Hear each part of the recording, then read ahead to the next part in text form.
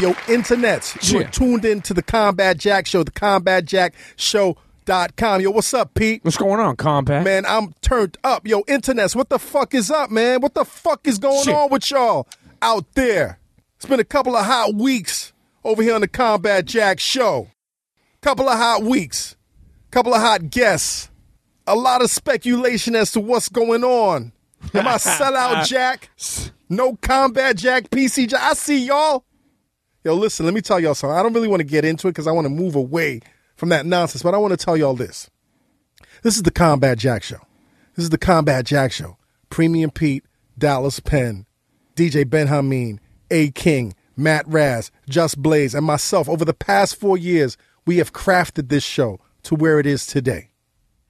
So when outside forces come in and say, no, this is going to be the so-and-so show or the so-and-so show or this and that. No, this is the Combat Jack Show. We will have on this show whoever the fuck we want on this show. Cheer. Every show is not going to be hot. Every show is not going to be turned up. But every show is going to be the Combat Jack Show.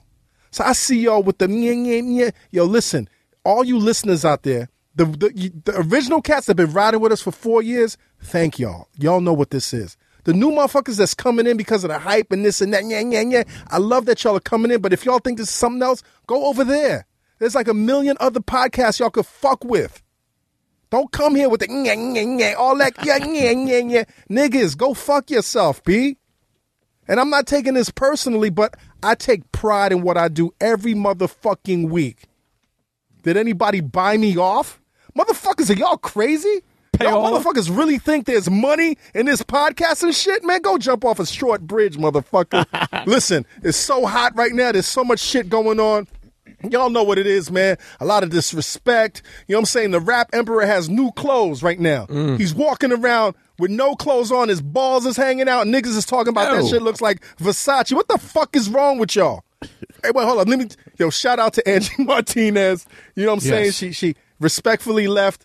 You know what I'm saying? Hot 97. No shots to Hot 97, even though shout out to Angie Martinez. She went over to Power 105. There's a lot of shit going on. I told y'all niggas, man.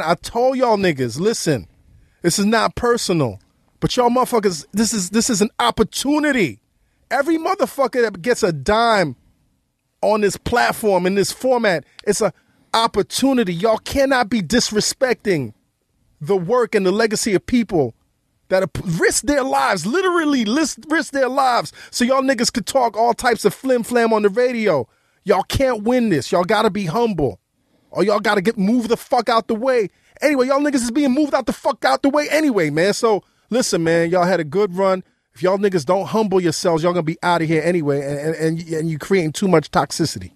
Going on to the next topic.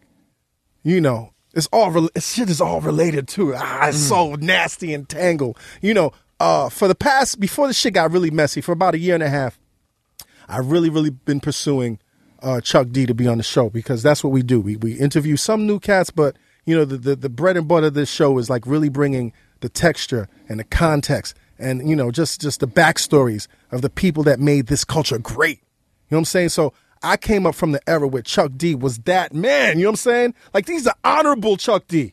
He taught a lot of us, black and white and Asian and whatever else, about pride, racial pride, and standing up and speaking for what's right. And once again, risking your life for this shit, this edutainment thing.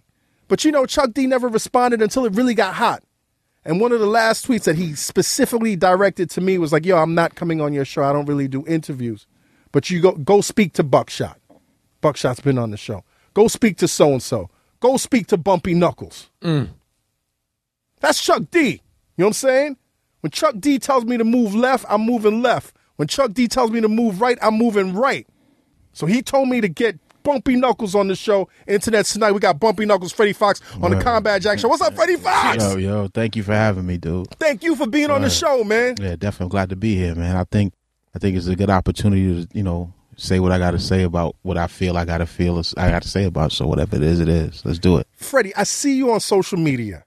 Yes. And I've seen you had like an internet radio show. Yes. And I see your presence online. Yes. So therefore, you know, from someone that comes from our era, you know, you're relevant in this thing. You're not some cat that just said, I'm not going to, do social media and be in my little hole. And like back in the day, I was great. And this is how, you know what I'm saying? I hate that rap conservative shit. Like, that rap steak, like we used to wear our pink.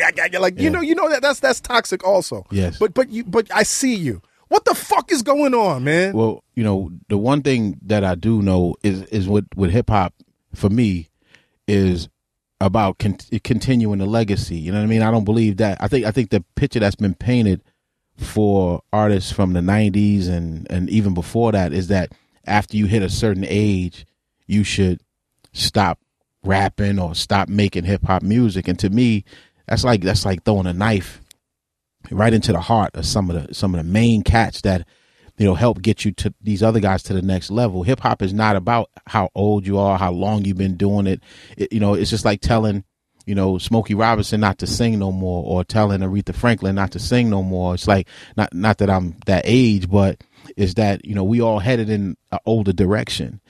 How can you tell a cat that's an OG, to stop doing something that you're aspiring to be a OG or a legend or some sort of a platform of a person that's been in this business a long time. I love music. I like making music, and I think being able to find a way to do it, through all the mayhem and the web of, no pun intended, but the web of bullshit that goes on in the game, learning the internet, learning how to use. I mean, me and Maceo from De La Soul was doing Ustream when it was fun. Like, before I think they may have sold a company 2 or 3 times. We still stuck with it. You know what I mean? And then now they charge you an arm and a leg to keep the commercials off your show, but we still keep rocking because there's a lot of music that needs to be heard. So between me and Primo and DJ Eclipse and a bunch of other guys out there that's playing a certain sound, that's our duty, is to keep that music out there, keep making new music and keep sending that kind of music out there, because we're not hearing it on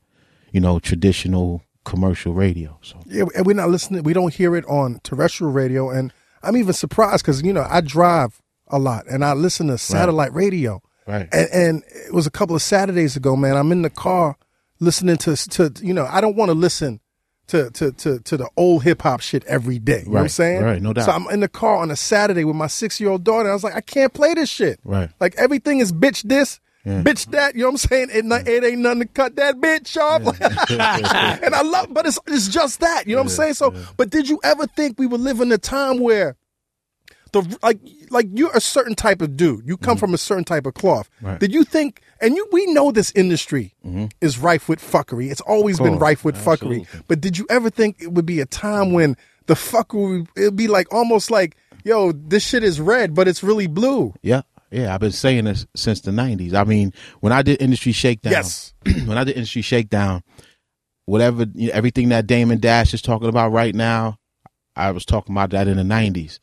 Everything that, everybody's so in an uproar about right now, I was and I was saying that in the 90s. And I attribute that to they hadn't gone through it yet. You know what I mean? Some of these guys were actually working with the same people that now they can't stand, when I was telling them, yo, these guys are devils, man. They snakes, and they and then it's how they play the game. You know what I mean? When you go in as an artist into a record company, and this, you go in, gun ho, ready to be successful at it. It's like you're almost you're a pawn. You're just a pawn. They send you on these promotional runs. There's a lot of budget stealing going on and all kind of shit where they'll take a nigga out the barbershop and make him an A&R just because he listens to a lot of music, but his qualifications is cutting hair and shit. Right. And I mean, I hear that, but at the end of the day, you rob banks with bank robbers, man. You know what I'm saying? When you put somebody in a position to be an executive in the music business, I mean, I'm still tripping over urban music department, but I attribute that to them not calling it black music because they got to explain a white man running the black music department. Yes. So they call it the urban music department. It's like, it's still something wrong with that to me. You know what I mean? Because I don't understand where hip hop has gone to the point now where it sounds like you're calling pop music hip hop music. You dig what I'm saying? And you're taking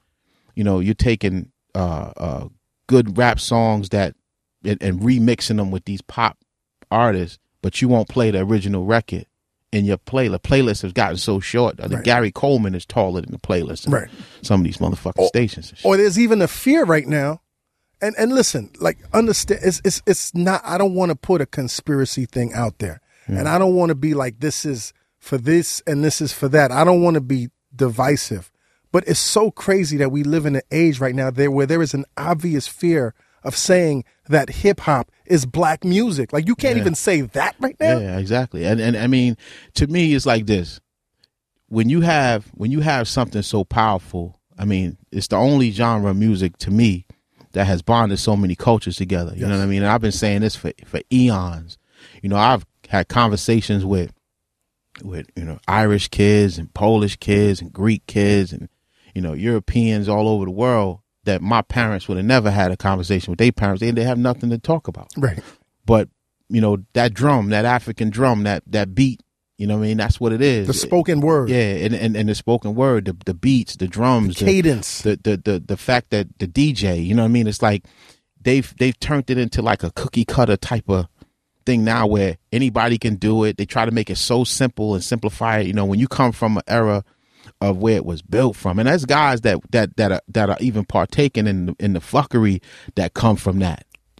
From our culture, but from that era, it's like, I'm not saying that everything should be 90s. I'm not saying everything should be. I think it just needs to be balanced, and I don't see nothing wrong with saying that. I don't see nothing wrong with.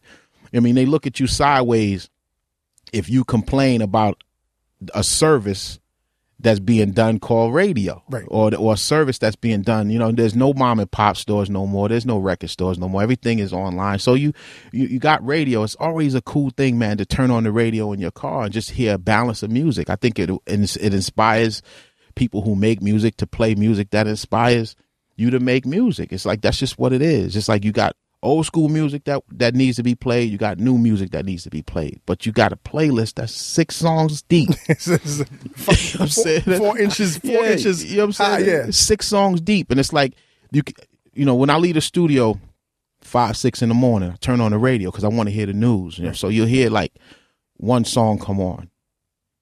Take me about 30, 40 minutes to get to the crib. Same song 3 times in 40 minutes. Right. Something wrong with that. Yeah, and there's something wrong with what we're placing value in. Like, I did a roundtable recently at Complex, and the topic came up of Iggy Azalea. Now, the song "Fancy" is a smash. It sounds like a great Gwen Stefani song. But the topic came up as to whether she was a credible rapper, and motherfuckers were looking me in my face, saying yes. Yeah, she's a credible rapper. These motherfuckers are top 10 at Dead Squirrel. I was like, what the fuck are you talking about? Yes, she can rap. She can rap like my 6-year-old daughter can rap. You know what I'm saying? A to the B, C. Like, she can do, but to say she's a like this, like niggas y'all have lost your fucking mind. Yeah, I mean, you know what it is, man. I mean, anytime anybody can be in the top 10. That's why, I don't really focus so much on that anymore. Like, my thing is, you have to find your zone and you have to find your lane or whatever you want to call it. And you have to rock with that. Like whatever the fans when I go do tours and do shows or whatever, the people that show up that know what I do, that fuck with what I do, that's who I care about. Right. I don't look for validation. I'm listening to radio as a person who loves music. I don't care if I don't have a history of radio play. So I don't give a fuck about all of that. Right. So that's why I was able to get online and play records that, guys who deal with what I deal with, you know what I mean? Don't get radio play. I love the fact that I can play these guys' music, Brown Bag All Stars and Matthew Ragazzino and all these other young guys that are coming out doing hip hop the way I like to listen to the music I like to listen to. I love that I can do that. You know what I mean? Vanderslice producers like that and guys like that that are really making good beats and stuff like that. There's a lot of young MCs out there that every new artist doesn't suck. You know what I mean? See the argument that, and even people on our team have said that the argument is, when I was complaining last year about the Grammys and saying that this has been the most vanilla Grammys we've ever seen, and it's in the existence of, it's a problem. Cats were saying, yeah, but the younger cats ain't coming with it. I'm like, what the fuck are y'all talking about? Like there's thousands of cats that's out there waiting to be heard. Now you know what? This is. I don't want to sound like what I didn't want this show to be, like me and you, like. Yeah, I mean, well, they gonna do that anyway. You can't change the fact that people gonna say they gonna use words like irrelevant, angry, old heads. Old head. They gonna say stupid shit like that only because there's no other way to slip out of the fact that you're being gunned at. You know what I mean? Just the gun is pointed at you, so. You got to say shit that gets you out of the aim of line of fire. So you can't really care about that. It's gonna be that like I can take anybody. I don't care who you are. I can take you on a ride with me and show you a spot in this society where you're irrelevant. And I'm gonna tell y'all this, internet. That's nothing. I've been in this industry for a long time, and y'all can say whatever the fuck y'all will about me. Like shit just slides off my back. But y'all motherfuckers would be crazy to say any sideways shit about Bumpy Knuckles. No, I don't say that because you know what you mean don't say that, Bumpy? Come on, Bumpy, don't be as smooth now. No, I'm not being smooth. I'm just saying, you know what I mean? Because you know what? You're going to put a battery in somebody's back and get their head split open. That's what's going to happen. Yo, if that's what's going, you know what? I don't want to do that. Allegedly, I don't want to do that. Because you guys get these little loudmouth motherfuckers out here talking stupid. Don't do that to these niggas, man. My thing is, because everybody's so super loose, cyber thugging and all that shit. Yeah. I'm not really with all that. Right. My thing is, let's say what it is for real. What it is for real is, cats have studied their favorite artist, and now there's a diminished. How can I say? There's a lack of fan base that's present because everybody wants to be an artist now because they figured out, I think I can do this Premiere beat kind of like Primo. I get texts and emails and all kind of shit that say, yo, I got beats for you, kind of Primo sounding. A word? I fucking call Premiere if I want music. You know what I'm saying? Like I get, you know what I'm saying? I got dudes that'll say, yo, dog, I got joints for you, man. Kind of feel like Pete Rock shit. Fucking call Pete Rock if I want music. Like don't if I like individuals that know how to make music that have something that challenges, my ability to spit on it. Like I turn down so many collaborations, dog. Cats offer me money to rock on their songs. I don't do it. I don't care how much money you got. I don't care how many shows you offer me. Niggas is out here doing shows for $150 a night trying to exist. And I don't do that shit. Dog, I'll fall back. I'm good. I don't trip off of that. Like, you know what I mean? Because the thing is, you have to remember when you make these records and your career's not as popping as it was in a certain era, and you go on doing songs with these just random motherfuckers that think they can spit or think that they can make music, that shit is out there forever because the upload buttons is on fire right now. And you're giving credibility to somebody like Mac Miller, for instance. Let's talk about let's go to Mac Miller. Yes. All right. Now, Mac Miller used all of these name brand guys that he knew to give himself credibility. And then when he did an album, he didn't call none of them motherfuckers. Right. They was all on his mixtape, but none of them was on his album. Nobody got a check. You know what I'm saying? Like, right. and whatever. Niggas is saluting him. I don't salute him. Right. Because that shit he did with Lord Finesse, there's a lot of cats that went against Lord Finesse for that. Now, Lord Finesse was on the show. Yeah, and he talked about it. And he said that I wasn't feeling that. He shit, said he was hurt because some of the legends that he looked up to was like, yo, you fucking up suing Mac Miller. He's like, yo, y'all don't like for real? Fuck out of here with that shit. Like, okay, so did they call fucking Barry White when his estate when he sued motherfuckers? Did they call, what I mean? My thing is that shit don't make no sense. Right. Like, you can't just take people's shit and then do what you want with it. But my whole point for saying him was, and not to beat up on Mac Miller, but I do think the kid can rap. Oh no, he can rhyme. He can rap his ass off. He can rhime. I think he's a dope rapper. Right. I think he's a good rapper. Yes. You know what I mean? It's like there's a lot of good rappers out here. But my thing is, like he tweeted one day he thought him and Tupac would be good friends. And I tweeted him back and I said, why? Why do you think that? What did he say? He didn't say shit. Right. He didn't answer me. But Tupac would have answered me back. Right. Now I'm glad that you bring that up, man, because, in going through your history, you talk about how you and Tupac were good friends. Yeah, that was man. my guy, man. Tell us about that relationship, how y'all met, and like what that was. You know man. what? Pac and I met. It was he did a song with me called "Don't Fuck with a Killer" in the 90s. Yes. 90s, and it was like, it was almost like kind of like how I met a lot of my friends from that era. We just kind of bonded. It's like, my music, I know yours. We meet each other, boom, automatically. Yo, what's up, man? Yo, nice to meet you. And then we became cool. We had a lot of phone conversations. I got letters. I still got my letters from jail that we were back and forth writing, when he was in Dannemora. I still keep those, and a lot of people, I see a lot of people selling them and shit online and all post. I put that's a personal thing for me. You know what I mean? And those letters, have a lot of information in them that would kind of do a lot of cats dirty. Right. But my thing is to keep them where they are. You know what I mean? And Pac was one of them guys that just always intricate, man, with everything, like very deep, conversations. The person you see on camera, is the person that he is in private, but just toned down. You know what I mean? He is who he is. And I love Tupac, man. I still listen to his music online. I got all his catalog in my and I play a lot of that stuff still, man. And it's sad that, the only time you really hear Pac is when Mother's Day come around and they play Dear Mama, you know what I mean? Right. I think he deserves a lot more than that, man, because a lot of these niggas think they Tupac. A lot of these motherfuckers think they Tupac. Niggas is saying Biggie's rhymes on their records right now. It's like, it's weird to me, man. But I don't really hear too many Biggie records out there. Right. There's no Biggie records. No Biggie quality records. And I'll tell you, man, I got caught up like in the whole East Coast, West Coast thing. Yeah. So I was like, and Tupac's cadence was a little different to me at the time, me being a New York cat and listening to rap patterns. So I wasn't really fucking with Tupac. You know what I'm saying? I always thought that Tupac was overrated. But as the years pass, you know what I'm saying, I've gotten a lot more. And internets, I see some of y'all dick riders out there saying, Combat is flip-flopping because Freddie Foxxx is in the building. No, fuck you. I'm saying this because it's the truth. You know what I'm saying? Like, over the years, like this past year, I've really been listening to All Eyes on Me and really appreciating it more than when it came out years ago.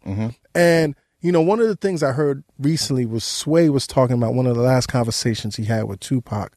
Was Tupac was shaking things up with this whole East Coast, West Coast thing. But his whole thing was like just to really, like his next step was really to unify. Did you ever have those conversations with him about that? Pac was angry at New York because what happened to him. You know what I mean? And we had, let me just say this for the record. Like, I thought Biggie was one of the coolest guys that I ever met in hip hop history since I've been in the game. I met him in Flavor Unit when I did Easy Mo B did a So Tough remix for me in '93.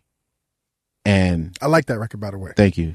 He did a banging remix. Like it was fire. Like I thought it should have been a single, but he did, and he brought Biggie with him. And I remember Biggie standing in the foyer there, the little lobby area.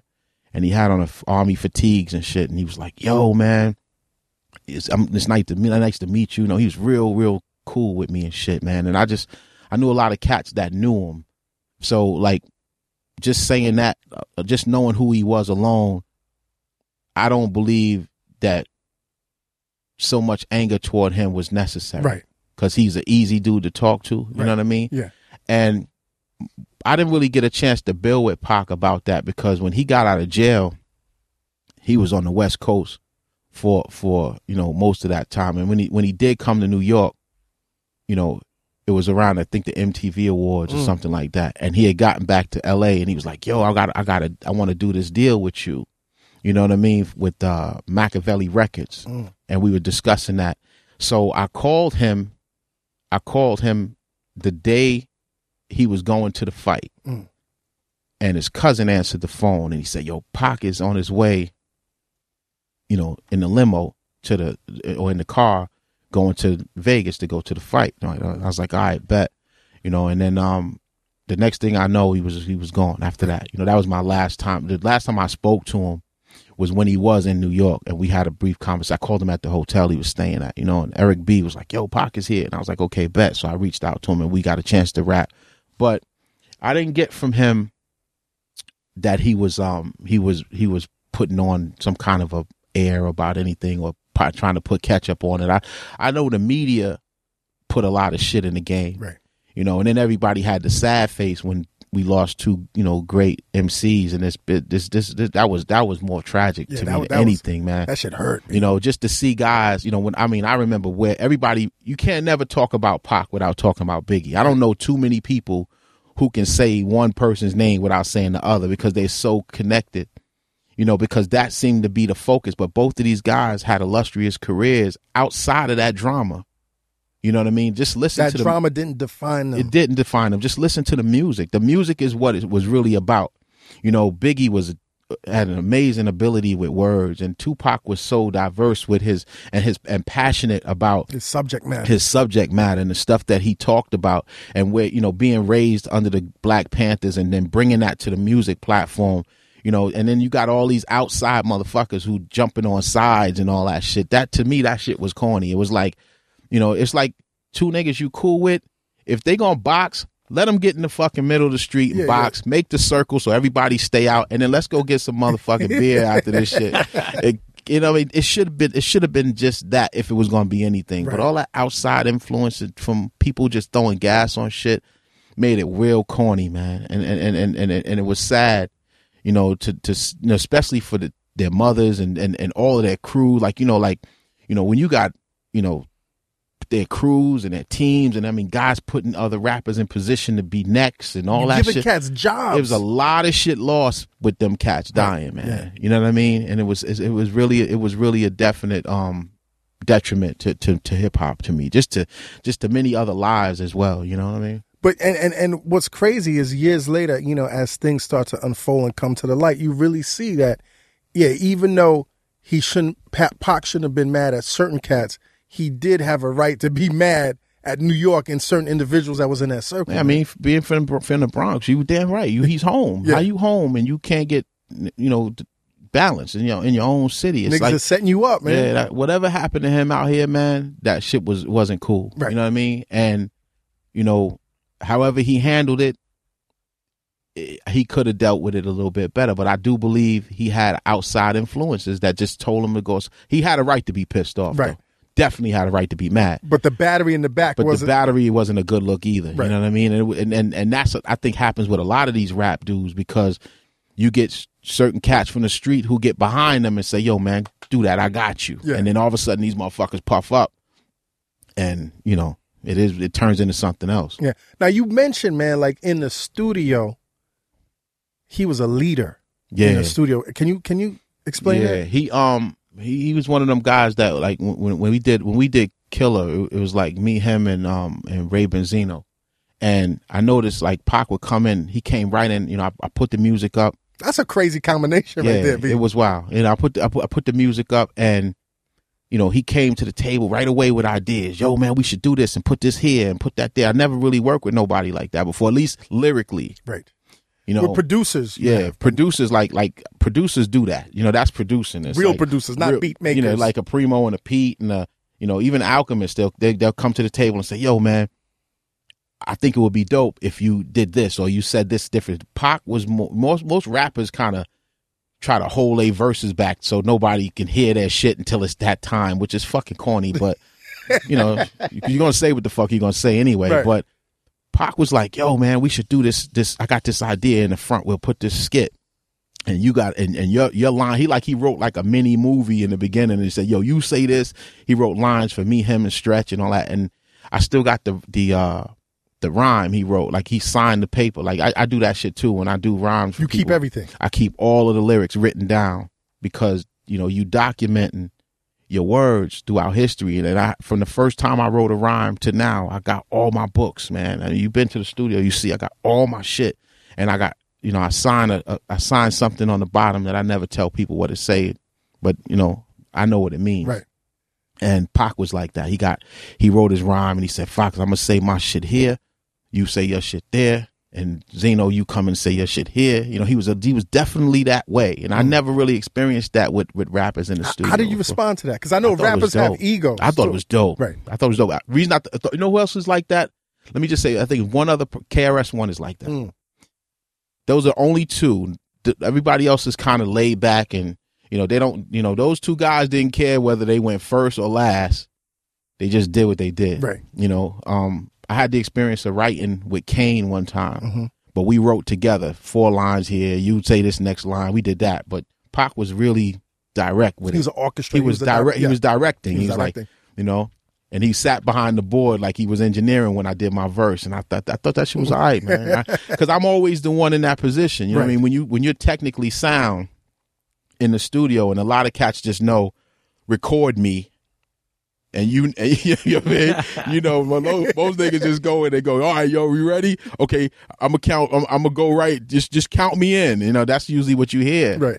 But this wasn't that. You know what I mean? It's like he knew what he was doing in that, and ready to do another song. Like I wish I had something ready back then, because this wasn't like I had made the beat right there in Power Play Studios, and he showed up with a bunch of dudes, man, and I didn't know who was at the door, because I remember that studio got robbed a couple times. So when I answered the door, I had a big ass pump shotgun in my hand. You talk about how they had nothing but guns in the studio. Yeah, man. It was wild. When he showed up heavy. I mean, but they walked into a room full of guns, so it wasn't like it wasn't like it wasn't like she showed up with one. But but then we was laughing about that shit later. Tons of guns. Yeah, you got Benzino and his crew in there, me and my crew in there.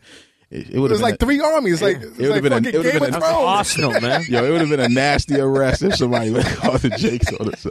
Yo, killing you on the mic and in person. I know. You talk about another incident, man. Another experience you had that really shows like the fuckery what's going on right now. Yeah. You talk about you being in the studio with Chuck D. Yes. And what project was this that you were talking? With Chuck did a song called Step. Mm-hmm. On I want to say that was when I was on Flavor Unit, right?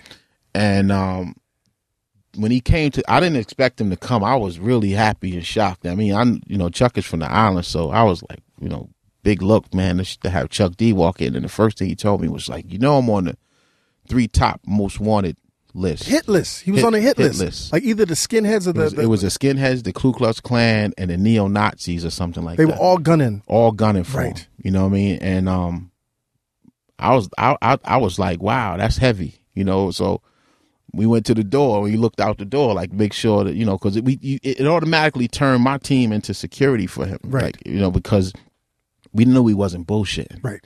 Don't nobody walk around saying no shit like that. And you believed it because of the shit that the nerves that he was touching on back then. I mean, yeah, when you're making records and you're talking about, the government, and Jewish people and white supremacy, and you gunning at all of these subjects. I like Nike, but wait a minute. With music, you know what I mean? Right. Now think about that. You talking about political shit on music, and music reaches more people than president speeches. And then it gets played over and no, not today, but it gets played. That kind of shit get played over and over and over in people's cars and in people's heads, and then you hearing it. Like, remember how when Public Enemy dropped Nation of Millions? It Takes a Nation, yeah. And It Takes a Nation, and we lived on that. When Sucker MCs came out, we banged that for summers and summers. Now you make an album, and a month later you working on your next one because it's already gone through the cycle. Cats are saying, "Oh, that's my old shit." Right. But we lived on his words, and we lived on the words of these MCs that put these records out. The Paid in Full album, and we rocked those for summers. And to know that he was speaking on that kind of topic and that kind of stuff was heavy. So you knew he wasn't bullshit when he said, people were listening to that. So you got people in other countries hearing this shit now. Then you got those same people he talking about, their kids are like, yeah, you know what, Mom, you are kind of a fucking racist and shit. You know what I mean? Like, I can't even have black friends and shit. And this guy, and it's like, this is the power of hip hop music and the power of somebody who's really dominant with their presence and delivery of the lyrical part of hip hop music, is when you're talking directly to the mindset of the most rebellious people in the world, which are white kids. Right. And white people, like when I went to see Terminator 2, and which was the biggest movie on the planet at the time, and the little white kid had on the Public Enemy T-shirt. Shit was dope, I was like, man. ain't this a motherfucker right here? Shit was dope. Yeah. I think that shit is dope. I love when I walk out on stage, and 98% of the crowd is all white kids. Right. and I'm saying, don't make me hurt you, nigga. Don't make me kill you, cracker. And they're like, fuck yeah. Right. You know, fuck yeah. You know what I mean? And because they know who we talking to. Right. You know what I'm saying? Because hip hop has been separated from a lot of that sucker shit with racism and all that. I mean, it goes on within the culture, but it's like the kind of shit we talking about when Chuck D was talking about what he was talking about and touching people's kids that were the same. He talking to their parents and they're picking sides. Right. And they're saying, I'm rocking my Public Enemy shirt. Right. That was kind of like people wearing Pink Floyd The Wall shirts. It was really shit, revolutionary. I mean? Of course. But going back to that incident, I read that you said that, you know, he was being cautious. Yeah. He was looking over his shoulder, but he wasn't afraid. To lose his life for this shit. Nah, he wasn't. And the dope shit is you said you made some calls. Like you made some calls like, yo, make sure this brother right here does not get touched. Yeah, the one thing in hip hop music, in hip hop culture that I learned that needs to be, you know, done at times, you have to have a strong team. Right. You know, I mean, I remember those days when it used to be. I mean, I came through with the Paid in Full posse. I don't think there was a stronger team than them. You know, I'm talking about real cats that knew how to bump. You know, like hard body fights, guns, shit like that was real. It wasn't. They didn't duck when the guns went off. What they were the shooters. Right. It wasn't about ducking. It was about bucking. Yeah. You know what I'm saying? So when you come up from cats that like that, you know what I mean? You know what it is. Just like, so when you look at these guys and the crews that they build, a lot of people have their friends around them, but you know, the crews we come from with you know, these are carefully selected cats that went on the road and you've been trained. And I wasn't nowhere near one of the livest niggas in the crew. That's kind of scary, Buffy. I'm telling you what it is, my nigga. I'm keeping it funky with you. Right. I wasn't afraid to do it, but I mean, it was some motherfuckers that they was like, yo, sit down, little Bumpy. Yeah, like, fall back for a minute. Let me handle this. It's like, all right, you know, that's what it is. I got the bags. I'm going inside. I got caught one time. I almost got caught. I didn't get caught. I got caught sleeping with a 45 long under my pillow in the hotel. I had to literally beg the lady, like, listen, dude, I'm doing security. Please don't tell on me. I mean, she's like, but you have a gun. You have a gun. You have a gun. And she's turning the bed back for you know, at the hotel. And I forgot my gun was under the pillow because that's how I sleep. You literally sleep with the gun under the pillow. You have to. Wait. I've never slept with a gun under the pillow. Because at any given moment, you know, it could go down, and you don't want to be looking all in your bag and all that shit. I know where it is. It's under my pillow. You know what I'm saying? Those were the days. You know, those were the days. But, that was the life. Yeah, that was what it was. You had to be kind of groomed into realizing that, you know, you're around guys. Listen, you can't always bring your hands, you know, to the fight. You know, sometimes cats come other ways. But now, as an older man, you know, it's like you become more rational, you become more sensible, and you know, my history is my history, but the element is there. Right. You know, it's not. I don't abuse it. You know, and I know where it is. It's under my pillow. Right. You dig what I mean? Yes. So that's really what it is. But in reference to Chuck D, I wasn't hesitating to be able to make that phone call to make sure because he changed okay. your life. Of course he did. Right. Just the way he like even a new song I did on their last album, Get It In. You know, when Flav called me and asked me to do it, you know, I had sent him the music. He'd been wanting to do something with me for a while. I actually have a couple of records with Chuck D. One, I did a song with him, but I never put it out. He just rapped on the shit. I just let the beat run for like 10 minutes. Right. He just rapped on it for 10 minutes, and I just never let it go. But the new song on Get It In on the new album, Flav called me about that, and I thought it sounded like, you know, the Chuck D of Def Jam days of 89, you know, 90, that kind of shit. And I sent it to him. It was so funky, man, and you know, I rocked on it with him. So that's what really was a blessing, and to be able to do that. You know what I mean? I always wanted to be a S1, march my dance step and carry 2 guns, you know, that kind of shit. You know what I mean? Like, I loved it, man. You know what I mean? Just, you know, I like all of them. Professor Griff is like, you know, I watch how these guys are grown men. Right. You know what I mean? They talking grown man shit. They not talking little boy stuff. You know what I mean? So there's risks that come along with that. Of course. You know?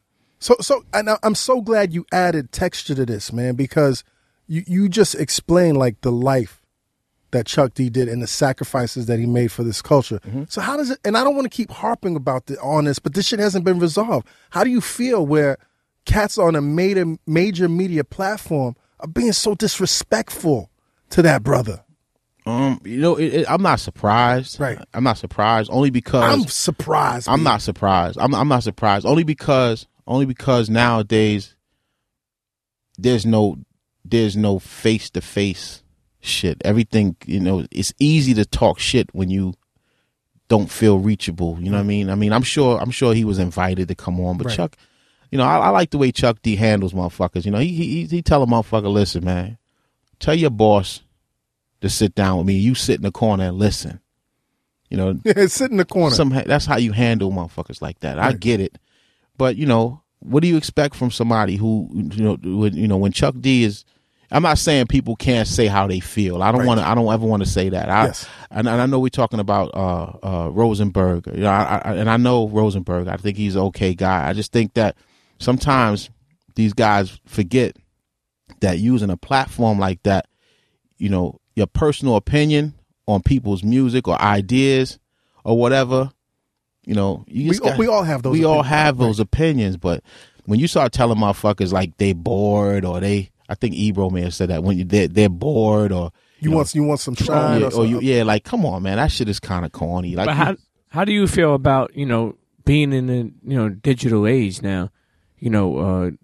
Especially particularly Twitter, it's a gift and a curse. By him really communicating with them, through Twitter, you really can't get your message across sometimes. I like it. I'm gonna tell you why I like it, because number one, you got 140 characters to get it off. And you gotta be nice with them characters. That's like somebody throwing you in a ring. That's only a certain or that's like an elevator fight, right? You and the person get in the elevator, and you got 10 floors. You go up, take the steps up to the roof, or either you take the elevator up and you two different elevators, and you get in one elevator, and but whoever come out when you get to the first floor is the winner. The bottom line is, it's about it. You got to be intelligent. You got to have some sort of intellect when you have 140 characters to say what you got to say, because you can't talk to niggas in their face with 140 characters. 140 punches is different. You know what I'm saying? But when when Chuck D is using 140 characters to get his point across, and that's the platform he's using, it's not about the characters. It's about how many people you're going to reach with that next message that you send across the wire. So everybody's not capable of that. You know what I mean? And I'm gonna tell you something. I would love to hear him and Rosenberg sit down and talk. But do I believe Rosenberg should be able to sit down and talk to a Chuck D? I don't know if I believe that. Right. I think Chuck should be talking to the people who run Hot 97. Right. Not even Ebro. Nah, definitely not Ebro. And I'm surprised at Ebro. Like I know you. I'm not. I'm surprised. I'm not. Right. I'm not surprised at Ebro, because his arrogance is definitely like a ray of sunshine over New York. It's just what it is. He feels who he is, and I mean, listen, you want to feel like that? That's cool. He's an arrogant dude. I mean, and that's how he rocks. I mean, he has the audacity to be in New York and call certain New York MCs music minor league. That's his. Who are you to say that? Who are you to say that? He's Ebro. Right. That's who he is. He's Ebro. Now, Bumpy, you also have. There's also a lot of rumors about you, man. Okay. I've heard so many amazing stories about you, man. Fucking lie. Which made me realize, don't you ever say it. I remember. I'll tell you. One time I was at the Hip Hop Honors. I think it was either the first or the second Hip Hop Honors, and somebody gave me some scary weed. So like I had smoked the scary weed, and I was like paranoid already. And then I looked, and I seen you and John Cena walking in my direct. I got the fuck out the way. Yeah, that's my man. Yeah, no doubt. But like I've heard like some amazing stories, man. I heard you when you were at Flavor Unit and it wasn't like the best type of situation for you. You got frustrated and went out and roped up the building with dynamite. Nah, it's a lie. It's a lie. You didn't have sticks of dynamite in your bag, Bumpy? Nah, it's a lie. I mean, think about that, dog. Think the kind of shit that people say, the kind of shit that people say is just so fucking dramatic. Right. Everybody got ketchup bottles in their pocket and just putting stories together, like condiments. Yeah, you know what I mean. Like you know, the Flavor Unit situation. It started off great. It was an awesome opportunity.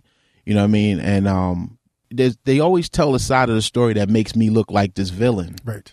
You know, like I just woke up one morning and went there and wanting to do dirt. It just wasn't that way. Right. You know what I mean? And you know, what I will say is this, you know, what happened shouldn't have happened. Right. You know, and it was a business thing that happened. Bad business happened. And you were in the middle of that. Yeah, I was in the middle of it, but I was chasing it. Like, yo, I was like, okay, I'm gonna come this day. All right, can we fix that now? Yeah, they're not, so and so's not here right now. You know, can you come back tomorrow? So I go all the way back to the island, come all the way back to Jersey, and I was like, boom, all right, I called. I'll be good. Come this day. I'll come back. They just kept giving me the 48 fake out. Right. And I was like, you know what? Enough of this shit, man. Yo, can we deal with this now? And then it was to the point like I started feel like I was being played. Right. And I just reacted, and it wasn't. It was explosives, but it wasn't dynamite. Right, you know what I mean? Right. It was just, you know what I mean? And I was like, you didn't leave the gun under the pillow that day. Nah, I moved the pillow. You know what I mean? But it wasn't about. It was, and the sad part about that is it was so much ketchup on the story, and all of a sudden I kidnapped everybody. Who you kidnapped, Bumpy? I tied everybody up. I heard all kind of shit, man. Right. And the bottom line is, homeboy fixed it. Homeboy, after the situation happened, he and I talked. He fixed it. Right. We good. Right. You know what I mean? Me and Dana never talked no more like after that. Right. How was it working with a younger Queen Latifah? Because that's who you're referring to, Dana. Yeah. I never really worked with her like that, though. I mean, it was like I didn't see her too many times. You know what I mean? We did the roll with the flavor thing, and then it was cool. She was always pleasant. You know what I mean? She was always nice. You know what I mean? There's even times when, you know, I wanted to holler at her about that because I didn't want to go there. You know what I'm saying? And she that's not a good look for her. It was my whole career. That's always been a big brick wall in front of me. Is that, yo, what you did at Flavor Unit? You know what I mean? And it was like, but don't, you know, when people take your livelihood and misuse the funds and do all kind of shit, when you bust your ass to make your shit, oh, come on, don't rob me.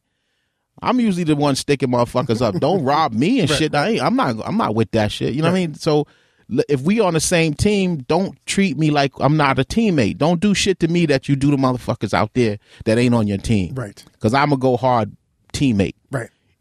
Somebody fuck with you. Okay, my crew is your crew. Rest in peace to Shorty Dog. She know that. You know, I ride hard for anybody I'm down with, but don't fuck me around when it comes to making money or when it comes to eating. If I eat steak, you eat steak. Right. It ain't no big you, little me situations. I think everybody should be treated like a teammate when you got a teammate. You know, niggas can say what they want about Rick Ross. I watch Rick Ross very closely, but that nigga take care of his people, man. Fuck what you think about the nigga. He take care of his people. You can't be mad at somebody. A lot of people don't do that. Yeah, a lot of dudes are so fucking greedy, and it's like, you know, you can't have everything to yourself, and you can't expect everybody to sit down and be humble and take a, you know, and take a turn the other cheek attitude to fuckery when you doing shit to people. You know what I mean? You have to, you know, you can't, don't think everybody's gonna go for that shit. Right. Everybody ain't about, okay, well, I'm just gonna walk away. You know, that's a sucker shit that people like to do and say, yo, he was a gentleman about that. I robbed that motherfucker for $150,000, but he was a gentleman about that. Yeah, that means he's a sucker. Yeah, he's a sucker. You're a sucker. When you let people take from you, you're a sucker. Should you do it the way I did it? I don't recommend that. Bumpy, what did you do, man? I'm not going to say what I did, but I don't recommend that shit. But it wasn't dynamite. Right, I will say that. It wasn't dynamite. It could have been explosive. Because, you know, all throughout the years, I mean, listen, man, throughout the years, I'm so blessed to be able to still go on the road and tour and still be able to go walking into certain labels and make deals. A lot of people that was in charge of labels at the time, in that era, they gone now. Right. You know? So the new cats don't know you to be afraid of you. Yeah, the new cats don't know me to throw the ketchup on the stories and all that shit. But the old heads that, the Dino DeValiers and all those motherfuckers, they was the ones that was like, oh, don't fuck with that nigga. Right. That nigga blow your brains out and shit. Did you ever turn Dino upside down, man? Nah, I just never gave a fuck about him. I'm sure he's running some major TV corporation somewhere that won't fuck with me, but fuck him. I never certain niggas I just don't really fucking care about. You know what I mean? They're not on my radar. You know what I mean? Like when I say on my radar, not like I'm doing some big shit that they need to be. It's just that they don't matter to me. You know what I mean? Like when I talk about Ebro, let's go back to Ebro for a second. Yeah. Like when I talk about Ebro, I don't dislike him personally because I don't know him personally. Right. You know, I think Ebro is a smart guy because he wouldn't have been able to get to where he is today without being some kind of smart. You know what I mean? But you're in New York, B. You in New York, and it's not the fact that you don't play New York music. All right, let's push that aside. You could live with that, which I can live with this. It hurts, it's injury. but I get it. You got a job to do, and you have to do what you got to do. But me and him got into it on Twitter one day, and I said some things to him. I was frustrated because what did you say, man? I was frustrated, and I tweeted. I said, because everybody's scared to address this guy. Right. So I said, why is everybody scared to address Ebro? Fuck him. Mm-hmm. So he said something back, and we went back and forth. Now, was I wrong for saying that? I don't think I was wrong for saying it. Right. He didn't do nothing to me, so yeah, I could be wrong for saying that. But I said it out of frustration because so many people talk about him behind his back. Right. So many people say shit about fuck Ebro and this is all behind his back. All you so-called real niggas will shake this man's hand and hug him, and as soon as they leave him, they say, man, fuck that nigga, man.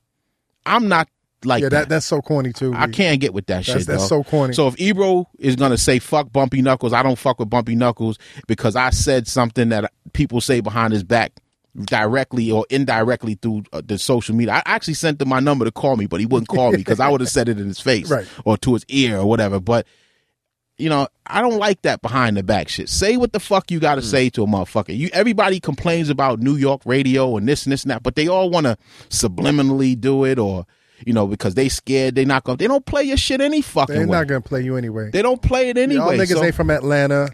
Niggas in Brownsville, niggas in Jersey, niggas in Long Island. Y'all ain't from Atlanta. They don't play this shit anyway. Y'all not getting played. No matter where you from. I mean, I know New York niggas trying to make music that sound like they from the South, and they still won't play your shit. Y'all niggas is from now. Y'all ain't not gonna play It's business, dog. If you got a pocket for radio, your pockets is right, your music gonna get played. That's the bottom fucking line. Right. So, personally, I can't say that I dislike the guy because I don't know him personally to say that. I just don't appreciate how he handles certain cats like the Chuck D situation or whatever. I'm not saying because they made a big thing about they use this whole father figure shit to make Chuck sound like an old man. And to make him sound they throw that word irrelevant around. You know what I mean? But like, dude, once you walk outside that radio station, your irrelevant suit is shining like a motherfucker because that's your strong point is being on radio. Right.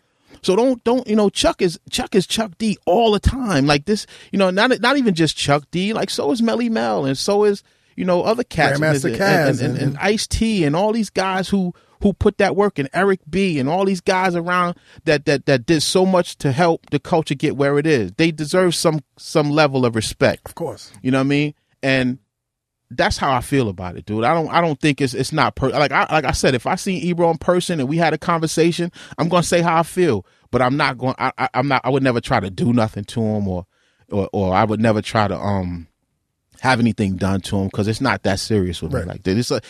I think gentlemen or men should always have the opportunity to have dialect. Right. You know what I mean? And if it happens, it happens. When it gets disrespectful and motherfuckers start talking about slapping motherfuckers and kids and all that shit, that's a whole nother ball game. When the violent shit when the violent throwing threats and all that start happening, that's a whole nother ball. I haven't experienced that with him. He's always handled me a certain way. You know, I think I've handled him a lot worse than he's handled me, but that's just how it goes. You know, and like I said, I think he could do. I know he's been in radio for a long time. I think people take radio and make it personal.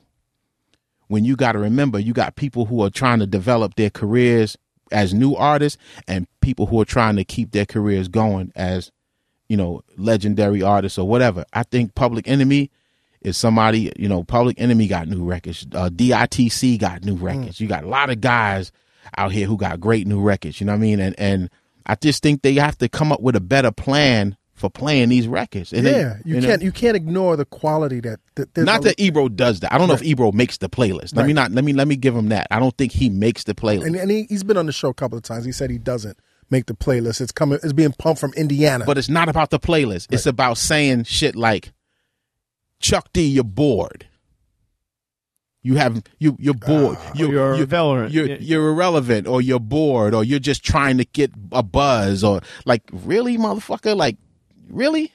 Like, but do you think people do that more so often with legends? Like, what are you doing now instead of what have you done? Like, I see that all the time, and that shit just drives me crazy because I think like people are like, well, what's Chuck D doing now? Motherfucker, I don't give a fuck what he's doing now. It's what he did. Yeah. It's what he did. I think at some point you should have, I agree with that. I think at some point certain cats should be given a pass on that shit. You know what I mean? Because they put so much work in. You know what I mean? And I don't even think I'm on that list. Right. You know what I mean? I'm talking about musically, like, you know, socially, culturally. Exactly. I mean, I wrote politically. I wrote Salt and Pepper's biggest album. Nobody knows that. You know, I wanted to ask you that, man. I just found out like that you used to write their lyrics. On one album I did. Which album? The last one, Very Necessary. Okay. Yeah, What a Man, None of Your Business. You wrote What a Man? Yeah. Yeah, I just thought about the kind of dude that I would want a woman to want me to be. And so when the mailman comes by with these unexpected checks, you smiling, right? Nah, I'm broke. Come on, stop. You didn't keep your publishing? I'm broke. I don't got no money. Come on, puppy, don't tell me that. I'm broke. I don't have a dime. I'm poor. I'm broke. I have nothing. Are you playing, man? You smiling, right? Listen, come on, puppy. Dog, listen, allegedly, yes. Allegedly, puppy. I get a check. Yeah, listen. Let's go to a station break. You tune into Combat Jack Show, the CombatJackShow.com. We got Freddie Foxxx in the building. Bumpy Knuckles. Word. Listen, F your radio, F your podcast, F your TV show. Internet, we need your support. Head on over to iTunes and search for the Combat Jack Show. There's tons of episodes there for you to check and listen to on the road, in your room, wherever you're at. But we need you to subscribe. We need you to comment. We need you to rate. And we need you to tell a friend to tell a friend. Thank you, Internet. Don't be a fucky bird. Combat Jack Show. Hey, yo, Internet, you're tuned into the Combat Jack Show, the CombatJackShow.com. Cheer. Today's guest is the legendary Freddie Foxxx. Bumpy Knuckles is in the building.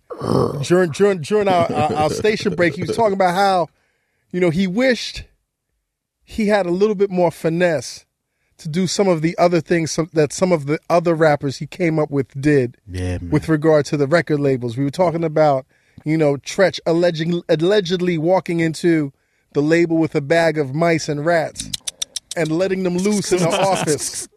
And you were saying that you wish you was smart enough to do that instead of shooting records off the wall. Yeah, I mean, you know what? I would rather had. I didn't say that. Allegedly, y'all said that. Shot records off the wall. I'm gonna tell you something. Target practice. You know what, man? I really believe that in those days, you know, I think it's harder to get into labels nowadays because of shit like that. Cats don't, you know, record industries execs don't even want to meet with motherfucking rappers no more and shit because that, you know, but they stealing it in a different way. I mean, record companies are kind of you can get a deal at a record label now that you should have got 20 years ago. 50-50, keep your shit, you know, keep your masters and all that. Because now it's hard, you know, with all this internet, it's kind of hard to, you know, steal the money like it used to be. Now, you know, but if you go back, let me just say this to a lot of artists that had deals and records out in the 90s. You know, there was no digital clauses in there, so people selling your shit online, you know, you might want to check into that because they didn't have digital rights, right? Of course, to do that. A lot of cats don't know that, but definitely don't go in and bust no gun in a record label. Now that's a bad move. It's a bad move. Not in 2014. They got cameras everywhere. I was lucky, man. I was lucky nobody pulled out a cell phone and said, World Star. You know what? They didn't have cell phones, man. There's also this rumor about you, man. Like, if certain individuals in the game got robbed by these record execs or these lawyers of the whole nine, and these cats felt there was a significant amount of money on the table, and they had no recourse because the labels or the managers or the lawyers said, go fuck yourself. You better call Bumpy. Did you ever have to come to anybody's rescue, man? And I gave guys advice. I never did. I never like cats would call me and say, yo, man, I got a deal, and I would, it was see, the story they telling you is twisted. Right. I'm gonna tell you the real shit was happening was dudes were bringing me their contracts to read their contracts to show them where they had loopholes because they couldn't afford to pay the lawyers. See, what they don't know is I know how to read contracts because Tim Fry, who was my attorney at one time, taught me how to read contracts. And to talk about that, because you talked about that before we started, about how he sat you down. Yeah, he you had a black attorney. Yeah, I had that I worked for, actually. Yeah, I had this motherfucker. Yeah. I had a black attorney who was representing me, and I found out in the middle of after my deal was done that he had, in the middle of me negotiating the deal, that he had gotten disbarred. And when I found out, this motherfucker sent me a bill for $4,500 and shit. And I was like, you gonna send me a bill and you got disbarred? Like, get the fuck out of here. Like, I'm not paying you. You ain't even a lawyer no more. Like, beat it. So I had to find a new lawyer. So lawyer was recommended to me named Tim Fry. And Tim Fry was an amazing attorney for me, man. He just, he took a liking to me because we had something in common. His kid was playing soccer. I used to play ball when I was young, and we got into that conversation. So he started saying to me, he said, listen, I'm going to be moving. I'm going to do this for you. I'm going to be moving into a different situation with his, with the firm he was with. So he called me into his office. I think I stayed in there for like a week, going back and forth into the city. And he was showing me how to read the contract. He said, because, you can get a huge bill with these guys charging you guys all this money. So for some reason, he taught me, I guess he saw in me that I could absorb that. And he taught me how to read contracts. So the blessing was that I never forgot how to read them. He'd show me the words to look out for, the perpetuities and all of the stuff like that. You know what I mean? And what they were exploiting and this. Exactly. And how, things like exclusive and, and how they could put something in one paragraph and you could take it away, omit that from one paragraph and then put it back in another paragraph. Right. And the same thing that you thought you omitted is right back. And so, there's an intelligence level that was gained there that was given to me by this guy. Now, let me interrupt you. I'm a music lawyer, but I've looked at at contracts from other industries, and it is well known that one of the most difficult contracts to read through are the music contracts. Oh yeah, definitely. Like they're more difficult than real estate contracts or these contracts. They're the most difficult. It's so much fuckery definitely going on in those contracts. Yeah, because they know guys are gonna. I mean, listen, and just as bad as the labels are doing it, the lawyers are doing it. Yes. Like I know there's situations where certain lawyers will call a record label, and this is definitely not honorable when you call a label as somebody's attorney and say, listen, I think you should put, we'll leave it like this, but kick me back this, and I'm gonna lay down. I'm gonna lay down, and I'm gonna let you. And that happens. Right. It happens. So you have to know, to read the last page and read the front page and get all in between those. Read the page. Read 3 pages before the last page. Absolutely. You know what I'm saying? Yeah. So anyway, you learn to read these contracts. I learned to read them, and guys were calling me and saying, "Yo, Foxx, man, I need your help, man, on something." And I said, "Okay, what's popping?" And they was like, "Yo, this label, my record is supposed to come out. They gave me an advance, and they won't give me my back end, and I want my back end. I turned the album in months ago, and blah blah blah, and all this shit." So what they weren't asking me to go collect money for them because that wasn't going to happen. But what they were asking me to do was give them some advice. So my thing was to tell these guys, listen, do you have a copy of your contract? And some cats didn't, some cats did. It's amazing how many cats don't have their copies. Yeah, because you're supposed to have a copy of your contract, the exact contract. Exactly. So that way, when that extra the page, signed copy of the contract, and if you initial every page on yours and theirs, they can't slip that Bondulu page. Exactly. Right. So you know what I mean. And I would just look at the contracts and just say, this is what it is, and I mean that's the most I've done. I wasn't collecting for nobody like that. Cats will definitely tell you that because they want to seem like they, did some fly shit by hiring a goon and shit to get some. But that wasn't hogtied and wasn't real. wasn't real, man. Pump people's muscle. It wasn't real. You also had a legendary, not very publicized, but a legendary battle with Big Daddy Kane. Oh and the outcome as to who won that battle is still kind of up in the air. You had a battle with him at the Latin Quarters. Latin Quarters, yeah. It was Tuesday night battles back in the day. Right.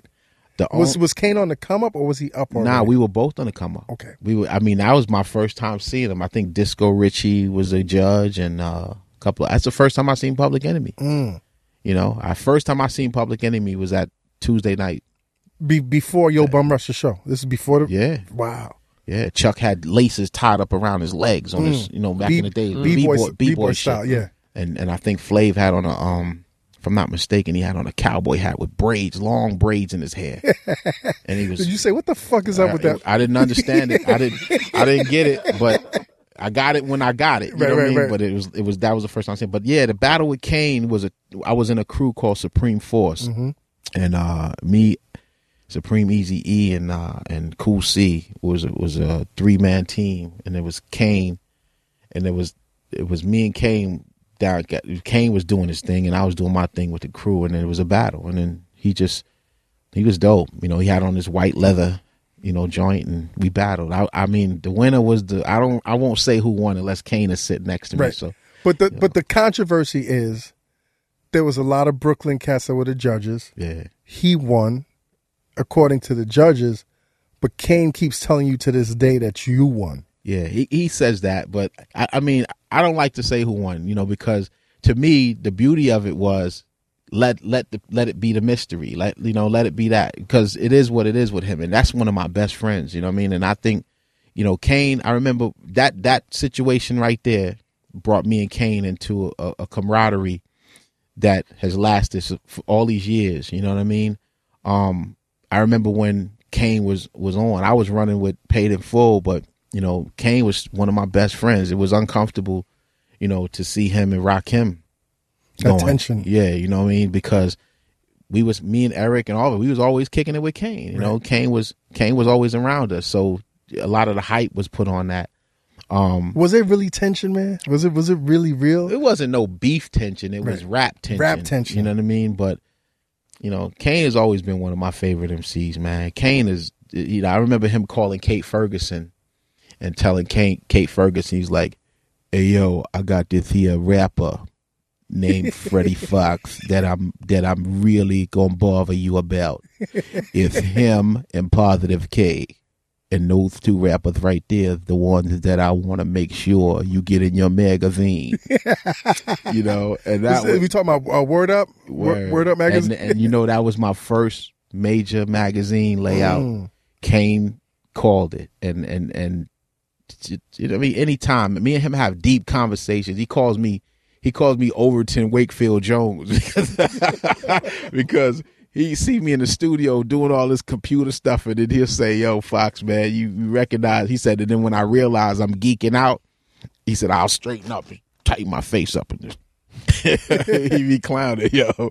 But that's my man, right. Kane is my dude, and I mean, on many occasions, he's always been there for me. You know what I'm saying? And I mean, he's Foxx, man, come out.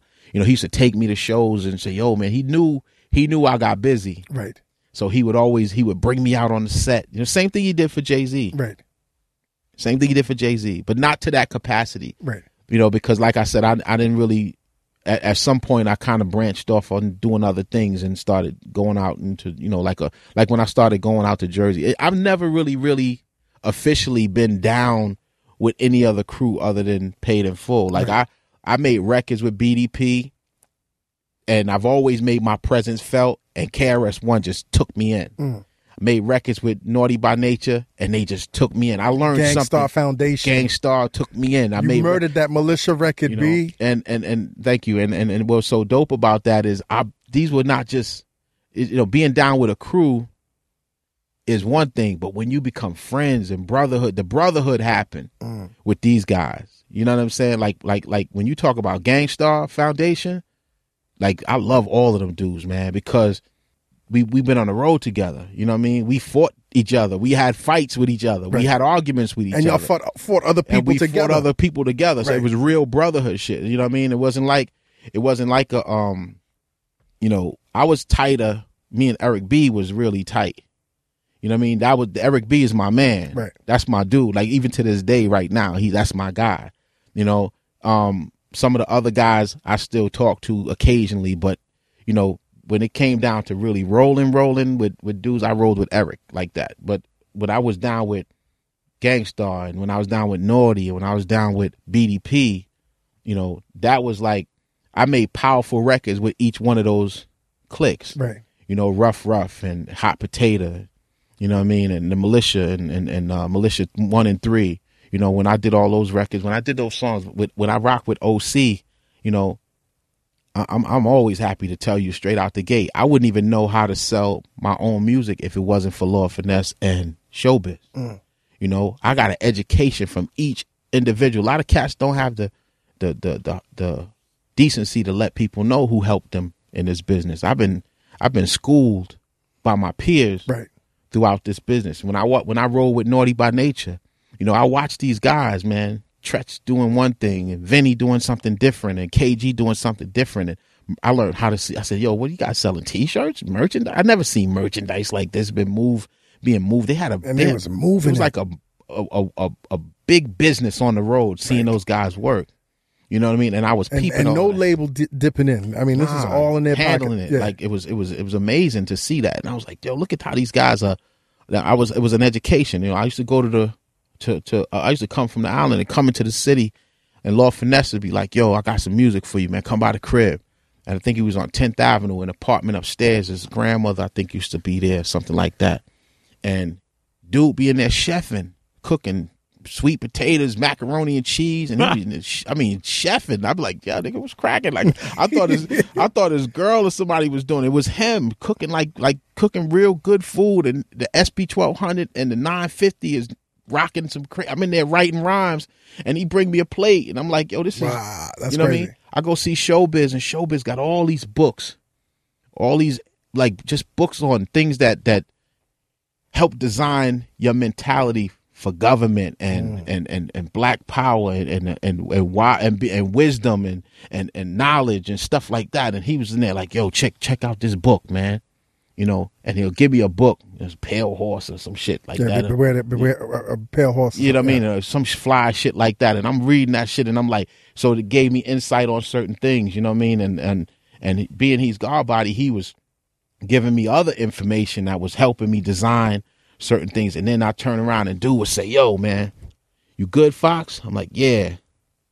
And I'll say, I'm about to be out. So I'll be out, and then I go get in the whip, and then I reach in my pocket, and it'd be money in my pocket. I'm like, where the fuck this money come from? You know what I'm saying? Like, dudes was looking out for me like that. That's crazy. But they knew I had did so much dirt that a lot of cats wasn't fucking with me in the majors.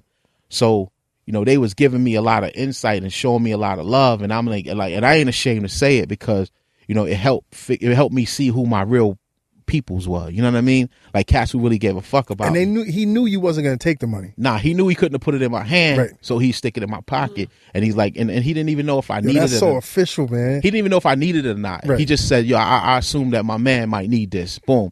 Then he introduced me to people who press records.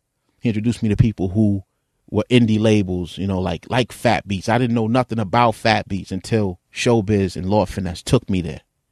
And they schooled me. And Buck Wild and Diamond D and all these guys and were working with me, and AG and all these guys were just coming around me and swarming around me and showing me all kind of love. Yo, Bump, we got a show. Come jump on the stage with us and let me, that's the kind of shit Naughty did. That's the kind of shit that KRS-One does. That's real community, man. Yeah, and that's what, to me, bonded me to the culture more, because I knew I had a circle of friends that could, help me get myself in my own mode and get myself moving. You know what I mean? Like a premiere, when my brother died, Pete Rock was one dude. Like, Pete Rock was literally coming around me, recording with me in the crib when everybody else was scared shitless to come around me.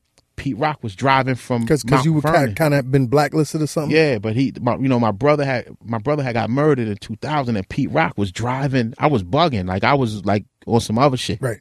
And Pete Rock was driving from Mount Vernon to come to my house to like, yo, Foxx, you got to make this music now. Like he took that energy that I had and put it on Industry Shakedown. That's how it's so intense, because I was going through so much pain. That's a fucking intense record, baby. Yeah, I was going through a lot of pain, man, and Pete Rock helped to design that album. I got to give it to him, man, because when dude was like, every beat he gave me was I didn't care what it was. I was on it.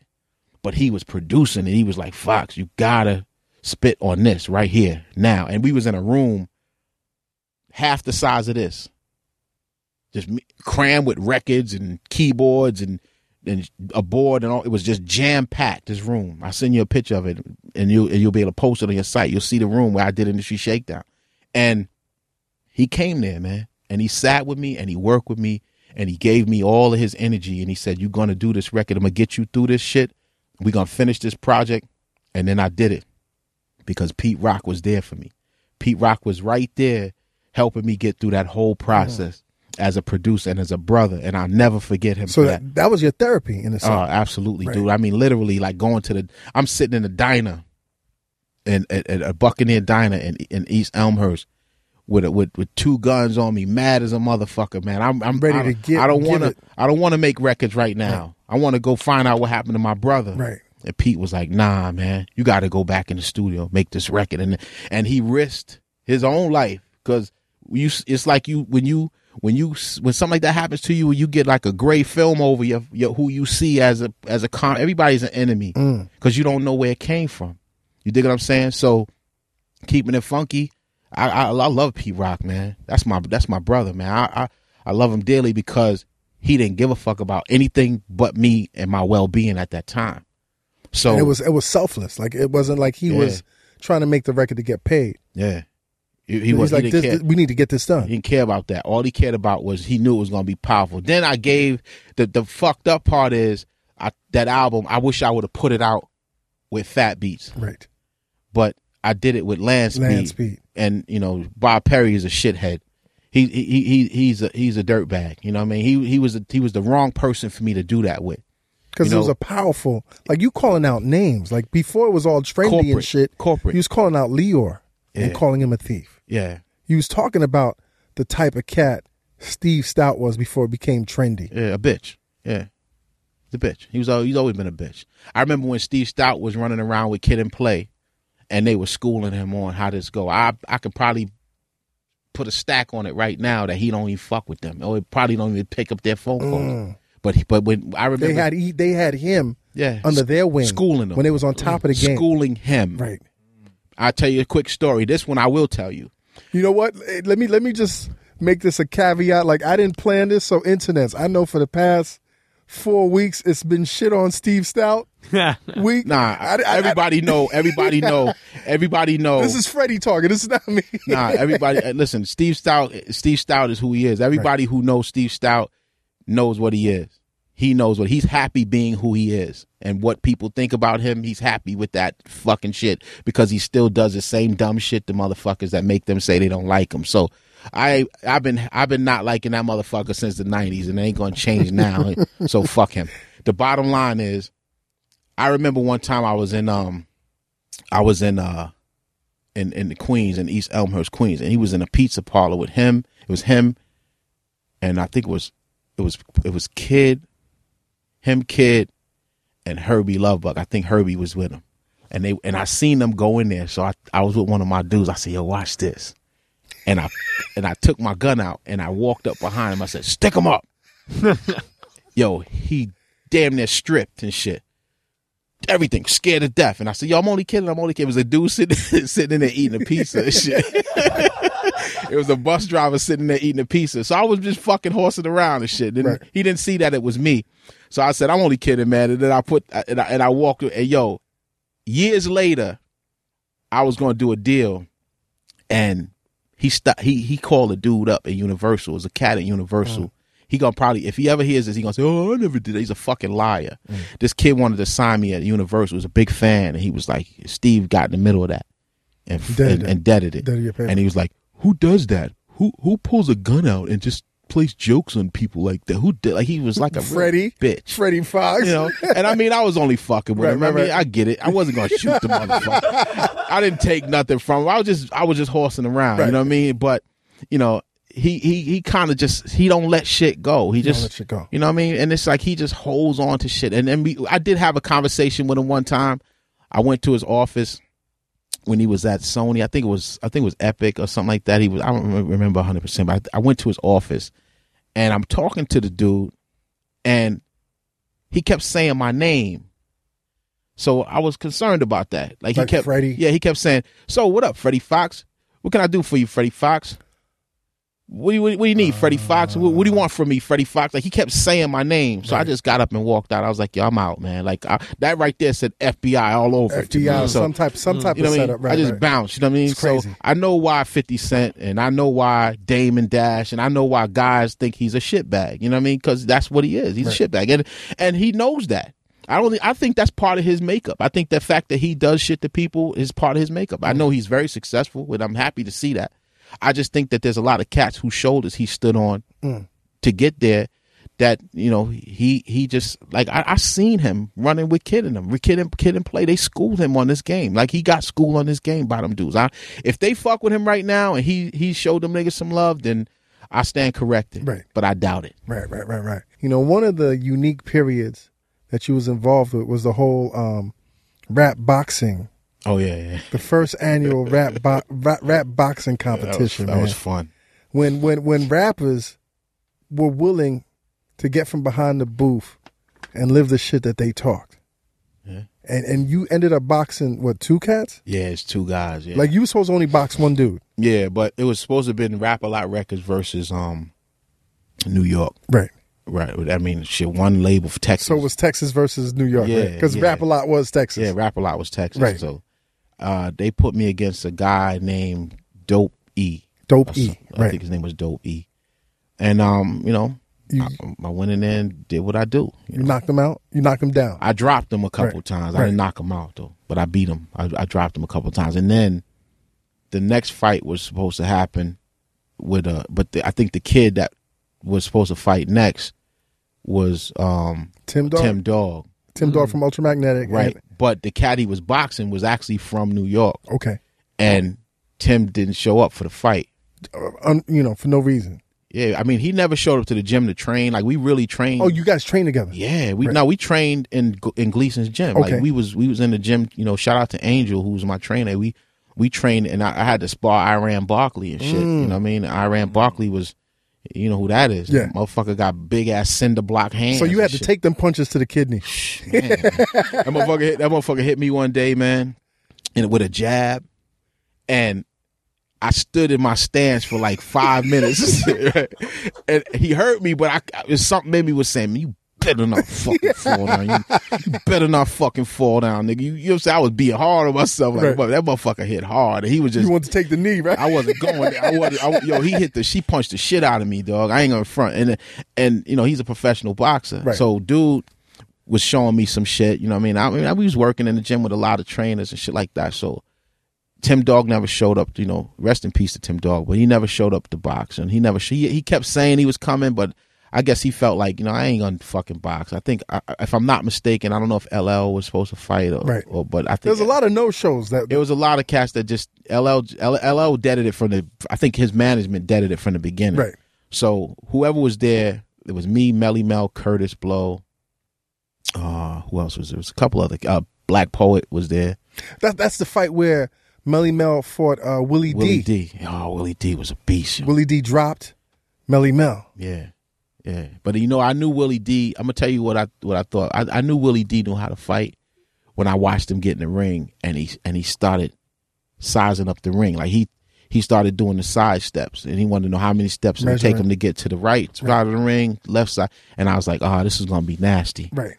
Because Mel was about his muscles and shit. He was doing push-ups and he was working out back behind the stage. I mean, in the dressing room area, and I was like, I'm doing push-ups is different from fighting, man. And Mel is a strong guy, Right. But when you start, and Mel was training. I should see him come to the gym. He was definitely coming to the gym and like that. But the situation was that when Tim Dog was supposed to fight, I felt like, the no-show. I was like, why did they introduce him if they didn't think he was there? So that told me that he was supposed to be there. Right. When he didn't show up, I just came back to the ring and I boxed again. Did you volunteer to fight? To the second fight? Yeah. I did it. Yeah. What happened was when you just came out of a fight. I just finished the fight. Right. And what happened is when I was going back to when Black Poet was leaving the ring, and he gave me a high five and dislocated my shoulder. So my boy Shorty Dog, rest in peace, he popped it back into place. Was this the first time your shoulder had been dislocated? Ever. Okay. And I heard that's the most painful shit ever, that shit hurt. That shit hurt like a broken heart, my nigga. That shit hurt like oh my God. So he popped it back in. I was able to move it, but it was really sore. So I fought the second fight with more of my left hand than my right hand, and I dropped him a couple times. I won the fight, and shout out to Dope E, man, because he didn't have to fight me, right? But he did, and I got 2 belts, and I gave him the second belt anyway. Because he was supposed to fight somebody in a different class. Technically, he won by forfeit, right, with the other fight. But I wanted him to be in New York and not realize you got to fight for that belt. That was what I told him. I said you got to fight for that belt, and I gave him I gave him the belt anyway. Like I won the belt, I held it up, I took a picture with 2 belts, and then I gave him the. That's some honorable shit, man. I mean, I didn't want the belt. Right. You already got a belt. One. You know what I mean? Now, you think something like that could happen in 2014, man? And niggas be boxing in dresses and shit. Scratching each other. Yeah. It's so crazy, man. I'm sure there's a couple cats that would mind. Would get it in. Right. Yeah, I mean, when Kanye West is out this motherfucker going hard on niggas, you know what it is. You know what I mean? So, and I mean, I look at it like this. Do you have issues with Kanye? Nah, not at all. Okay. I think Kanye's dope. I like Kanye West. I think Kanye West is talented. Right. I remember one time I called him emotional, which you called him out a couple of years ago. Yeah, but I wasn't. When I said that, I kind of prejudged him. You know what I mean? And I look at him different now because I see where he's coming from, and I know there's a lot of cats that get at him about his clothes. I don't give a fuck what he wears. I don't care about all that other shit he do and all that fashion shit he do. That's one thing. When I look at him musically and what he's been through and the struggle he had to come through to get in this business, I got a lot of respect for that guy. Yeah, I'm glad you. Because I'm emotional too, so I kind of look at it as when I say I'm emotional, I'm passionate. There's a difference between passion and just being a bitch. You know what I mean? Like, you know what I mean? But, he got a lot of passion. Yeah. He got, I've been emotional in this game where I took things to heart that I could have probably let roll off my shoulder and shit. But that comes with maturity and it comes with, growing up. And, I prejudged Kanye also, man, until I realized that he really in front of our eyes was changing the game. Yeah. I respect anybody that can say, fuck the president. He don't like black people, man. I like that shit, yo. I like the fact that he said it. A lot of people try to say, oh my God, did he just say that? Yeah, he said it, motherfucker. And I believe on live TV, not even on Instagram. Motherfucker standing next to him. Mike Myers. Mike Myers' face was like. You know what's crazy? Did you hear the news story recently where Mike Myers came out and said, you know what? He shocked the fuck out of me, but he was 100% right. Yeah, of course. I mean, of course he'll say that now. Yeah, it's safe. He's on the sidelines. Yeah, it's safe now. He's not standing in the middle. He's not standing on a 50-yard line with a black dude who said that about the president. You know what I mean? But what's the difference between saying that and posting on somebody saying, calling Barack Obama the N-word or, not calling him President Barack Obama, just saying Obama, you know what I mean? So there's different ways to approach how you say things. As long as you honest about your feelings, I guess, you know, we can even take that back to some of the shit that's being said, you know, about legendary rappers. I mean, you can't really knock a person for their opinion and if they're really passionate about how they feel, but there's a difference between that and just buffoonery. Right.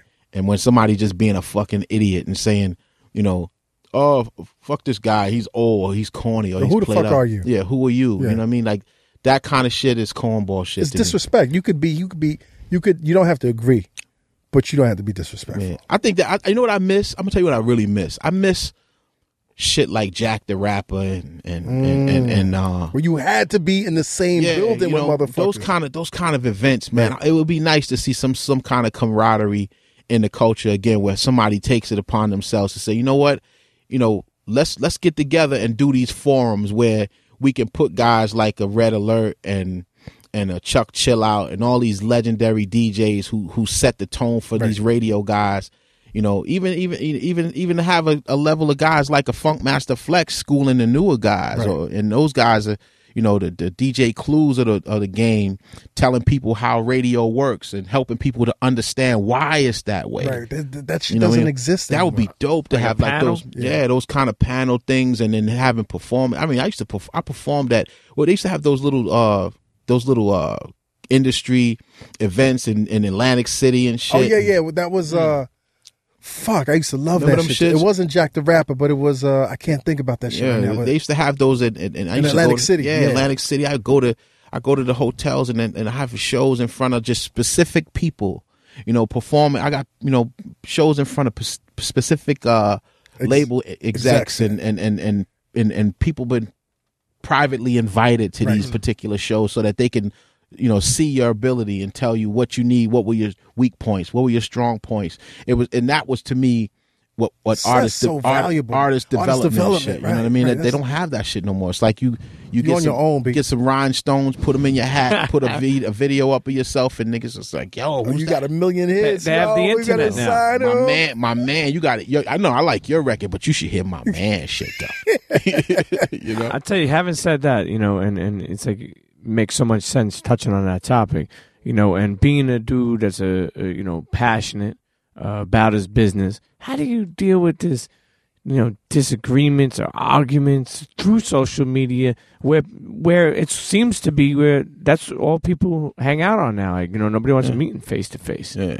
I mean, you know what? It's not. I don't think it's that bad. I think a lot of complaining about social networking is just overrated, because to me, the interaction, I like the interaction with the people, man. And if you're gonna step in the arena, you got to be built for it. I mean, if you get to the point where it gets out of hand, then you block a motherfucker. You disengage. You got all of these options. So what the fuck you complaining for? Sean Price is the best at that way. Whenever he argues with somebody and they're like, blocked. Yeah, you block them. You know what I mean? Hey, listen, and then I mean, to me, that's like shutting the door, and it is what it is. So I mean, I think being able to communicate with your fans directly, man, is awesome. It's like to hear cats say, "Yo, Foxx, man."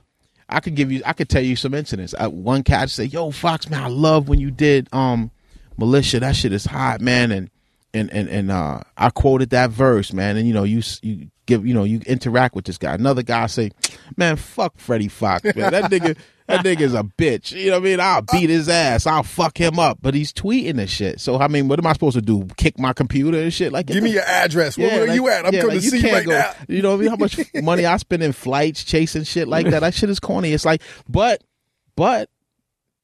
if you interact with him, once you reply, now you got to open dialogue. You got to engage. Oh, I'm a bitch. What makes you think I'm such a bitch? If I'm such a bitch, then, you know, tell me what gives me bitch status, motherfucker. Then you start going at a war of wits with somebody that you don't know. It's like arguing with the invisible man. You know, sometimes that shit is not.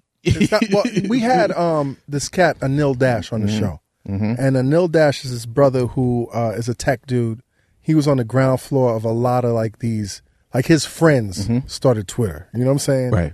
And he has this philosophy where, you know, most of these cats that are saying fuck Combat Jack or fuck Premium Pete or fuck Freddie Foxx, these motherfuckers, if you really look, they might have 23 or 72, or the magic number for me is that these motherfuckers always have like 89 followers, right? So here you are, you got a certain, several thousand followers. Mm-hmm. The minute you engage this dude, like because this dude has so little followers, Mm-hmm. if you ignore the motherfucker, there's no echo on his tweet. Right. But the minute you even retweet this motherfucker, you just extended his life period. Yeah, I don't 2 days or 2 weeks or whatever. So sometimes if these, even if it gets under your nerves, if these motherfuckers, and I don't want to say anybody is irrelevant, right? But in terms of the social media blip, if they're irrelevant, just ignore these motherfuckers. I don't really think that that matters how many followers they got, because it's the fact that they're willing to say how they feel, whether they really feel like that about you. That is, to me, you got to be built for it. If you willing to get on social network and you could if I could call out Ebro and say some shit like I said to Ebro, why can't a motherfucker say that shit to me? Who the fuck am I that I can't get cussed out or told off and shit? You know what I'm saying? Like, who that? If real is real, dog. It ain't got nothing to do with anything. Like, if I'm gonna say something to somebody else, then somebody could say something to me. You can't be a hoe and just be like, oh, I'm not gonna, don't talk shit to me, mother. Who the fuck are you? You know what I'm saying? Like, yo, it's so you be blocking motherfuckers, man. I have blocked cats. I'm gonna tell you when I did my most blocking. Right. When I had there was it was on the 4th of July a few years back, and I said I said while everybody's out there barbecuing chicken and sucking on barbecue chicken legs and sucking the bone marrow out of barbecue chicken and all that shit, don't forget how many lives that America has ruined in the past. And I was passionate about that because people seem to forget about the history of this country. Yeah, America's a great country. You can't, but they don't never want to look at the both sides. Right. You know what I'm saying? So I made that statement. Oh man, it was motherfuckers starting new accounts to call me a nigga. So you see, you know what? It was people. You started them. You got under them Tea Party. I got the Ku Klux eggs on my neck. It was. And I'm telling you, and people were saying, "Yo, Foxx got mad hate going on," and I would go back to your country, you black motherfucker gorilla, and go back to Africa and all this old shit. I mean, that's a whole different level. They was logging off their regular accounts, probably people who said, "Hey, Bumpy, man, I love the militia." You know what I mean? Hold up. What did he just say? Hold on a second. Most of the people who said that were the egg. The new follower. The new egg. New members. The new member logo. And they had one follower. So I knew what it was. But that right there was like, I felt, okay, this is getting out of hand. My fucking wrist was hurting from blocking motherfuckers. It was too much. It was too much. It was to the point where it started to get to the point where, okay, now I can't say nothing historically about civil rights. Because that's what I was really talking about. Right, because those motherfuckers. I wasn't talking. See, a lot of people thought I was talking about slavery. Right. I didn't even go back that far. Because I was talking about the whole water hosing motherfuckers and people getting hit with dogs sicked on them, and you can't sit here, and signs that said whites only drink this water and you blacks drink this water, and Emmett Till and all of the stuff that I was talking about that, because they forget that happened in this country. You know what I mean? And you got a whole era of cats like the Jesse Jacksons of the world and all of the Al Sharptons of the world that everybody gun at so much, that lived through that era. You know, Martin Luther King being killed, and Malcolm X, who was one of my heroes. I love Malcolm X, man, who was his whole ideology on standing up for yourself and all that helped design my personality in some sense, and a lot of other people's personalities. But you know, when everybody always, it's nothing wrong with waving the American flag, but just don't forget what there's blood on that flag. What that flag is about. And this is what Public Enemy talks about, and this is what other people talk about. So stop trying to wash away the legacy of America in totality. You have to speak on that. You know what I mean? Don't always talk about the good stuff, you know. But then when you start telling people to go back to Africa, how you going to go steal motherfuckers from a country, and then when you finish with them, you going to tell them to go the fuck back home? The only time I've ever been nervous on Twitter is when I shake that beehive, that's some Tea Party motherfuckers. I'll be like, oh yeah. I think I said something about Ann Coulter once, so I retweeted her and said some shit. Right. And them Teapot, hashtag Teacot motherfuckers started coming at me. I was like, yo, I gotta log off because that shit is too overwhelming. Yeah, it gets that's that crazy. You get to see their real feelings at some point, and it's like, But I can deal with this rap beef shit, but that whole other shit, let me log off, man. Yeah, I mean, you're gonna always expect somebody at one point to say something to you, of course, that ain't pro you. Right. You know what I mean? And but professionals at that shit. Oh yeah. I mean, but that's what it is. It's the same with Facebook. Like honestly, it's kind of sad when you see so many black women fighting in videos on Facebook. I stopped watching that shit, dog. I could see you'll see the frozen screen of the bras pulling each other hair out and shit. I just delete that shit, or either I'll just go right past it. I can't watch that shit. Yo, man. Some motherfucker sent me some shit today. Graphic, pregnant woman. I was like, I'm not, nah. Like, what? It's Pregnant crazy. woman fighting another woman, brutal. I'm like, what? All right, I got the memo, B. You know, man, we were younger, man. I did some crazy shit when I was a younger dude, man. But now, I see, I got daughters, you know what I mean? So I look at that, I say, yeah, man, I can't imagine. Like, I seen a video the other day of this young dude, man, and there was a group of guys standing, and there was a girl trying to stop one dude from slapping another girl. And it was a young dude, and he kept slapping the girl, reaching around the other girl and slapping in her face. And everybody was saying, they was mad about it. So I said, just imagine your daughter walk out of her house. Oh, I love you, Daddy. I'll see you later. And she go off to wherever she going, her friend house or whatever. And a few blocks away from you, she's up against a wall, scared to death, and some dude is smacking her in her face. You know what I mean? And you got to see that shit. Somebody posting it on World Star. Right off the bat, dog. You about to get them bracelets on you because you gotta. You going to jail? You're not going. I'm going to jail, B. You know what I mean? I just think that there should be some sort of accountability for people who upload this shit and put that shit on the internet. I mean, like, you know what? And at the same token, people can say, yeah, but nigga, your records. You talking your records? I'm rapping about how I feel. I'm not standing. That's expression. That's expression. I'm not standing in the street condoning a 17-year-old boy slapping some young girl in the face. I'm just not feeling that. Yeah. That's just how it is. I can't rock with that. And posting that shit and dudes, then they're taking pride in posting that shit. Like, what are you gaining from it other than, oh, look, I got the most views or whatever. You know what I mean? It's just corny. It's crazy. I want to talk about, a couple more questions. I'm not going to keep you too long. I'm here, brother. You've been such a great guest, man. I'm here, man. But fuck everybody. I just found out, man, that you was one of the cats that held Nas down.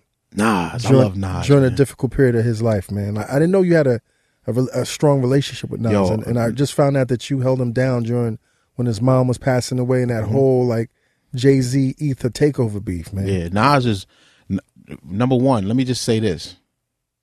I know Nas when we was recording, when I was in Power Play recording, and when he used to come around and be in the studio when Eric B. and Rakim was in the studio. Nas is one of the best lyricists to ever touch the microphone in hip hop. And I'm saying top 3. Because his ability to put stories together, man. I mean, he got old rhymes that he ain't never said that'll body a lot of these niggas' whole albums. Like, that's how dope he is. He's dope. I went to his house one time. He lived in Dix Hills in this big giant mansion. So I'm like, damn, look at this house, man. I was like, yo, this house is crazy. So I walk in his house and shit. I'm looking. His beautiful mother was there, man, and I gave her a hug, and we went upstairs, and he went into his room. Nas had a bed in his room, and on his floor was books everywhere.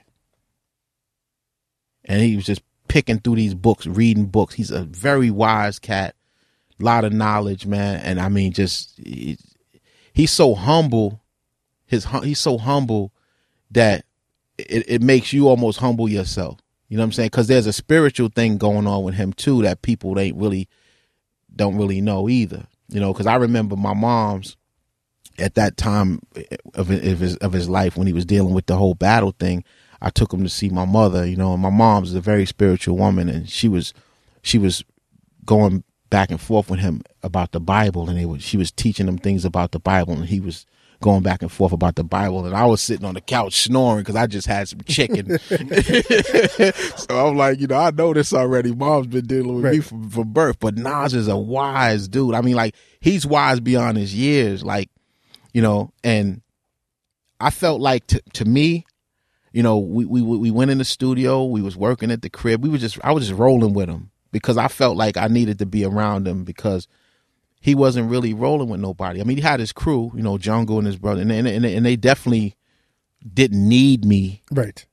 But, you know, I can remember being when he went to Hot 97, you know, and they went upstairs and I was downstairs in the front, you know, with and I was strapped and I was downstairs waiting for him to come down, but I was watching his back because we wasn't sure what it was. Right. There was a lot going on. Because there was a lot. Because I didn't want to see another Tupac, right, Biggie thing go down. And I know my man Big Chuck was rocking with Jay-Z, so I wasn't worried about nothing because I knew Chuck was rocking with Jay-Z. This is my dog. Like this is, you know what I mean? This is one of my niggas, and I'm one of his niggas. Is we rock like that. So, but you also knew he was on the other side. Also knew he was on the other side, right. But I trust him because I like this. This is a guy who I rock with like that. But you know, it was crazy because I kind of seen a lot of things, sneaky things going on. You know, like what? Just like when I went to Hot 97 one night, I've seen dudes like it was cats that was around Nas that was like, you know, they was there, but they wasn't on point. You know what I mean? Some of them was on point, some of them wasn't on point. I don't think it was for any other reason other than they wasn't believing that it was that serious. Right. I don't think it was that they wasn't trying. They wasn't that built like that to be that alert. I don't know if they was built like I could say like there were certain dudes like I know Jungle he was always on his game. What's my man name? The big dude, the brother, the big dude. Horse. My man Horse was always on his game. You know what I mean? It was cats like that was on their game. You know, but when you get like certain other cats that was around, they was just, you know, it was other cats around, you know, that was on their game, but it was certain cats that wasn't in the normal crew that was not on their game. And I felt like, you know, Nas needs somebody to really, really watch it. This ain't about rap fame and being on top. Nas needs somebody to really look out, make sure that he got a presence around him that knows like if you shoot, we shooting back, or you don't get a chance to shoot, we shoot back. Right. I didn't want it to be that. But you know how this shit is. Yeah, I just thought outside and that beef was real primal beef. And radio was pumping it up. Yes. And it could have been fire. It could have been Brooklyn versus Queens, and it could have been. I didn't want to see that. I wanted it to Harlem versus. I mean, it was started getting crazy. Yeah, I wanted it to be. Rhymes versus Rhymes. Jay-Z versus Nas. I wanted Rhymes it to be that because right. Jay is nice, Nas is nice, and I wanted it to be that. I didn't want to see Nas hurt. I didn't want to see Jay in the middle of nothing that caused him to be hurt. You know what I mean? That shit would have been whack, yo. What kind of conversations were y'all having during that time? Wow, man, we just talked about a lot of shit. Well, we talked about approach, you know, to MC and in this battle shit at one point. Because you're a skilled battle rap. You have a lot of battle. I mean, you battle with Kane. I mean, I remember saying to Nas, yo, I said, yo, Nas, you better clown dude, man. Because you can't, Nas is smart. You know, Nas is lyrically intellectual. He knows how to pin it. So he don't need nobody to write for him or tell him how to do it. But I just was like, everywhere we went, we ran into Tracy Morgan. We ran at all the studios where I was going. You would see all these people coming around him. The kind of people that come around Nas, you would bug out when you say, "Oh shit!" Like, you know, we run into people, and they're like, "Yo, you got to really get at this dude in a way that, you know, that really puts him, makes people." Because to me, the best battle MC is one that gets that crowd response when you say like what Kane is good at, you know. You could be an intellectual, lyrical motherfucker all you want to. Right. That shit only works on records. It does not work on stage when you battling somebody. You need to have them every 4 bars. The crowd got, the music got to drop, the DJ dropped the music, and the crowd got to go, oh, shit. You got to feed the savages. Got to feed them. Right. That's them punchlines. You need punchlines when you nice like that. You know what I mean? And Nas is, you know, both of them have the ability. Right.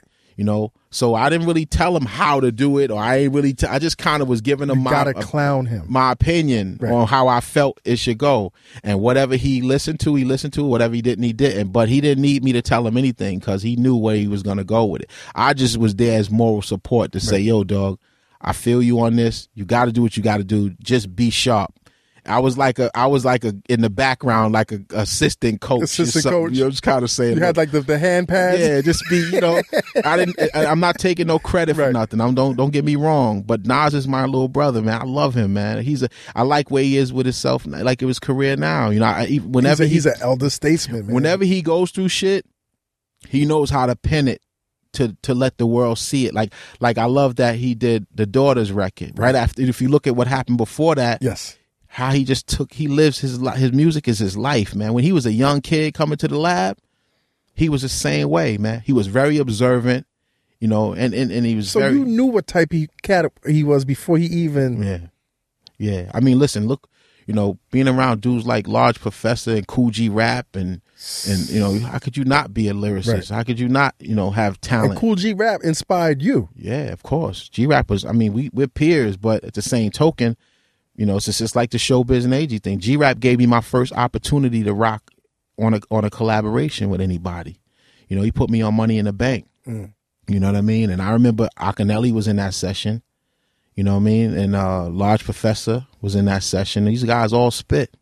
You know what I mean? And when he put me on that record, I was grateful for that. You know what I mean? Because he didn't have to do that, but he did it because he knew I could handle myself. Right. You know, anybody who puts me on their song, they got to know they're doing it for a reason. They're not doing me a favor, but they're doing it for a reason. They're saying, yo, I'm doing this because I know this motherfucker's going to bring it. Right, exactly. You know what I mean? And G-Rap knew that, you know, because he was G-Rap. Matter of fact, G-Rap and Polo got together because Eric B put them together. You know what I mean? Eric B put that together. Right. So when I'm running with Eric, that's what that was about. I met G-Rap through Eric B. And I was like, yo, this nigga can go, man. He's a beast. He's beast. That nigga's nasty. To this day, he's nasty. Yeah. One of my favorite MCs to this day is G-Rap. You know, you one of the things that you don't talk about a lot, but I caught this in one of your interviews, man, and I thought this was very fascinating, was you were very descriptive, man, about your spiritual journey. Mm-hmm. You know, you grew up, like you just mentioned your mom's, and you said that you grew up in a Baptist household. Mm-hmm. And then, you know, when you outgrew that in a sense, you started looking at the 5%ers. Yeah. And then you graduated to Islam, right, and then started traveling, and then really started looking at the teachings of Buddhism. Yeah. Where are you on this journey right now? You know what? I believe that spirituality is self-contained. Mm-hmm. And I believe that, you know, when you design the person you are, you know that there's some kind of a superpower above us, or some kind of a spiritual power above us, and everybody can name it what they want to name it. And I watched. I was running most of the street guys that I knew were all Muslims. So that's when I was introduced to Islam through Muslims, you know, and I took a Shahada in the 90s, you know, 90, 93, 94. I took Shahada at Masjid Al-Taqwa in Brooklyn. And one of the best experiences I ever had was being able to build with Muslims who would teach you how to be, you know, a good father in your family, and tell you that, you know, being a man, you know, because I'm gonna keep it funky with you, all the way funky. I was pimping hard body. Mm-hmm. When I got in this business and right, that's where KRS-One came and got me from. When I did Rough, I was downtown getting money, pimping, 50 toes on the block, pimping hard, right? You know what I mean? Purse first, ass last, pimping hard, getting paper. And he came and said, "Yo, man, I need you on this record, man. You got to get out of here, man. Come on, jump, you know." And how did he pull you from? Because the pimp game, I was busy. You so focused on that money. I was trying to build a studio. Okay. So I figured, you know, I never really cared for the drug game like that. Right. Because I felt like the drug game was, you know, you end up killing your friends. Because you see that, you know, when you see, you know, Poe and Rich and, you know, and all of the things that happen in the drug game. Not just them, but, you know, you see guys who grew up together, man, that decide to start hustling together, and the nigga pull a gun on you and shoot you because he want all the money, or you shorted him or sold him a brick for $2. I just never. Something spiraled out of control. Yeah, it just, to me, it was different. You know what I mean? I wanted felony money with a misdemeanor charge. You know what I'm saying? You dig what I'm saying? I like that. You know, so I said, you know, I was doing it, and then all of a sudden, and that's something, and I'm gonna be honest with you, it's not something I was proud of. It was something I had to do because I felt, but you know, I felt like, you know, I have to get this money, man, because I'm not going to get the kind of money I need to build this studio. Because I had shot a hole in the speaker at Power Play because the guy fucked my mix up after I told him not to go do it. So they barred me from there. Hell yeah, they barred you, They man. barred me. They barred me because I was so mad. You know, let me just say why I did it, though. And I mean, I'm saying I'm not justifying. I'm just telling you, I did a mix.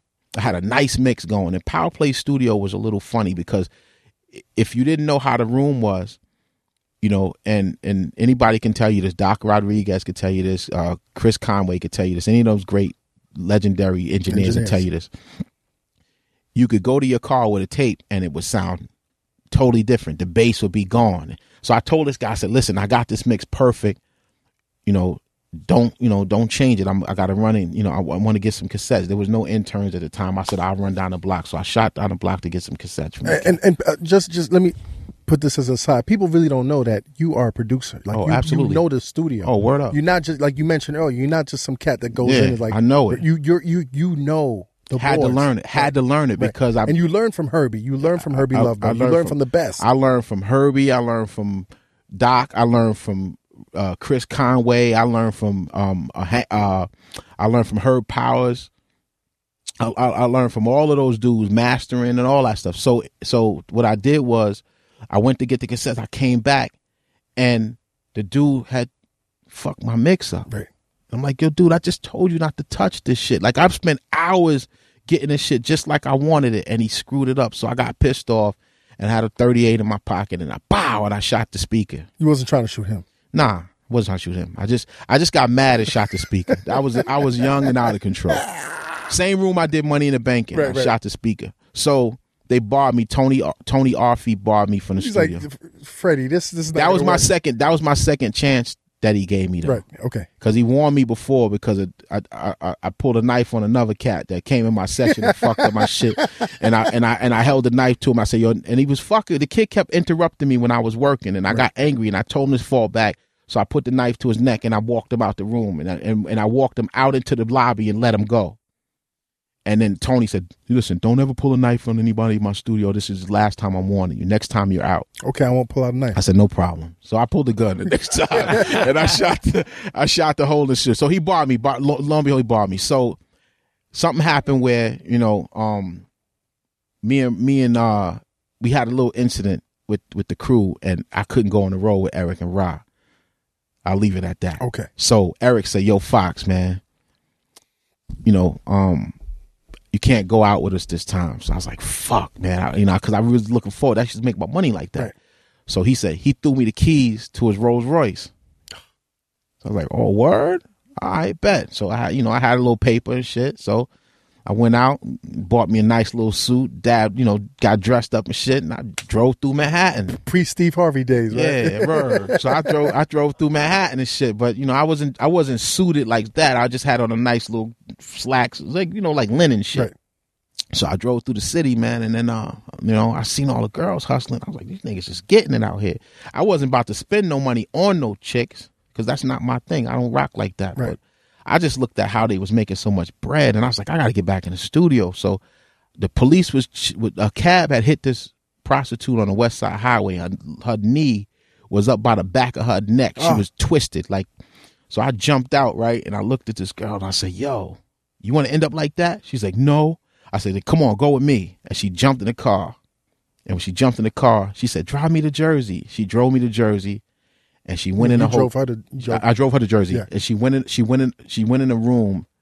She drove with me to Jersey. I drove her to Jersey. She went to a hotel room and she went under the mattress and she took all this money and put it in a bag and gave it to me. Get the fuck out of here. And I ain't never been the same since. Real story. And I said, oh shit. And So pimping was in your blood, because it just happened. Yeah, I mean, I went at her, but I wasn't. I was kind of going at it in a way. You know, she broke herself. You know what I mean? And that's how I'll leave it there. You know what I mean? And it just escalated from there. I started hustling, and I was like really trying to stack some paper so I can get it. And I met some cool dudes down there that, you know, was showing me some ropes and saying, "Yo, man, this is, you know, you got to get off that goon shit, man. You down here." No gorilla pimp. Yeah, I wasn't really. It was like, you got to get off that goon and shit and stop doing this and this. And then people always talked about me hustling. They used to come down there and they didn't believe it, and they would see it and be like, "Yo, that nigga's really doing that shit." Like, you know. But I had a lot of clients that was rappers and shit, you know. You know what I'm saying? I didn't have the clients the girls did. You know, they, you know, I would never blow none of these niggas up, but. You know, there was a lot of dudes that was coming down there spending a lot of money. And I was like, you know, I'm in the studio getting calls like, yeah, he wants a discount. I'm like, what the fuck? I got coochie coupons and shit. Like, fuck out of here with that shit, you know? Yo, that's so crazy, man. A rapper in the game pimping chicks to other rappers. It's so crazy. So, I mean, I built a studio off that shit. You know what I mean? That's crazy. The ladies built me a studio, and then everybody had their money and kept it moving and shit. And then you mentioned that KRS got you out of that? KRS One came down there one night and was like, yo, I need you on this rough record, man. And you gotta come to the studio and do this joint. And here's the beauty of that story, man. I got a message one day, and I believe God sent me a message, and he said, yo, I'm gonna give you, my first daughter was born. And I said, yo, I'd never do that shit again, ever.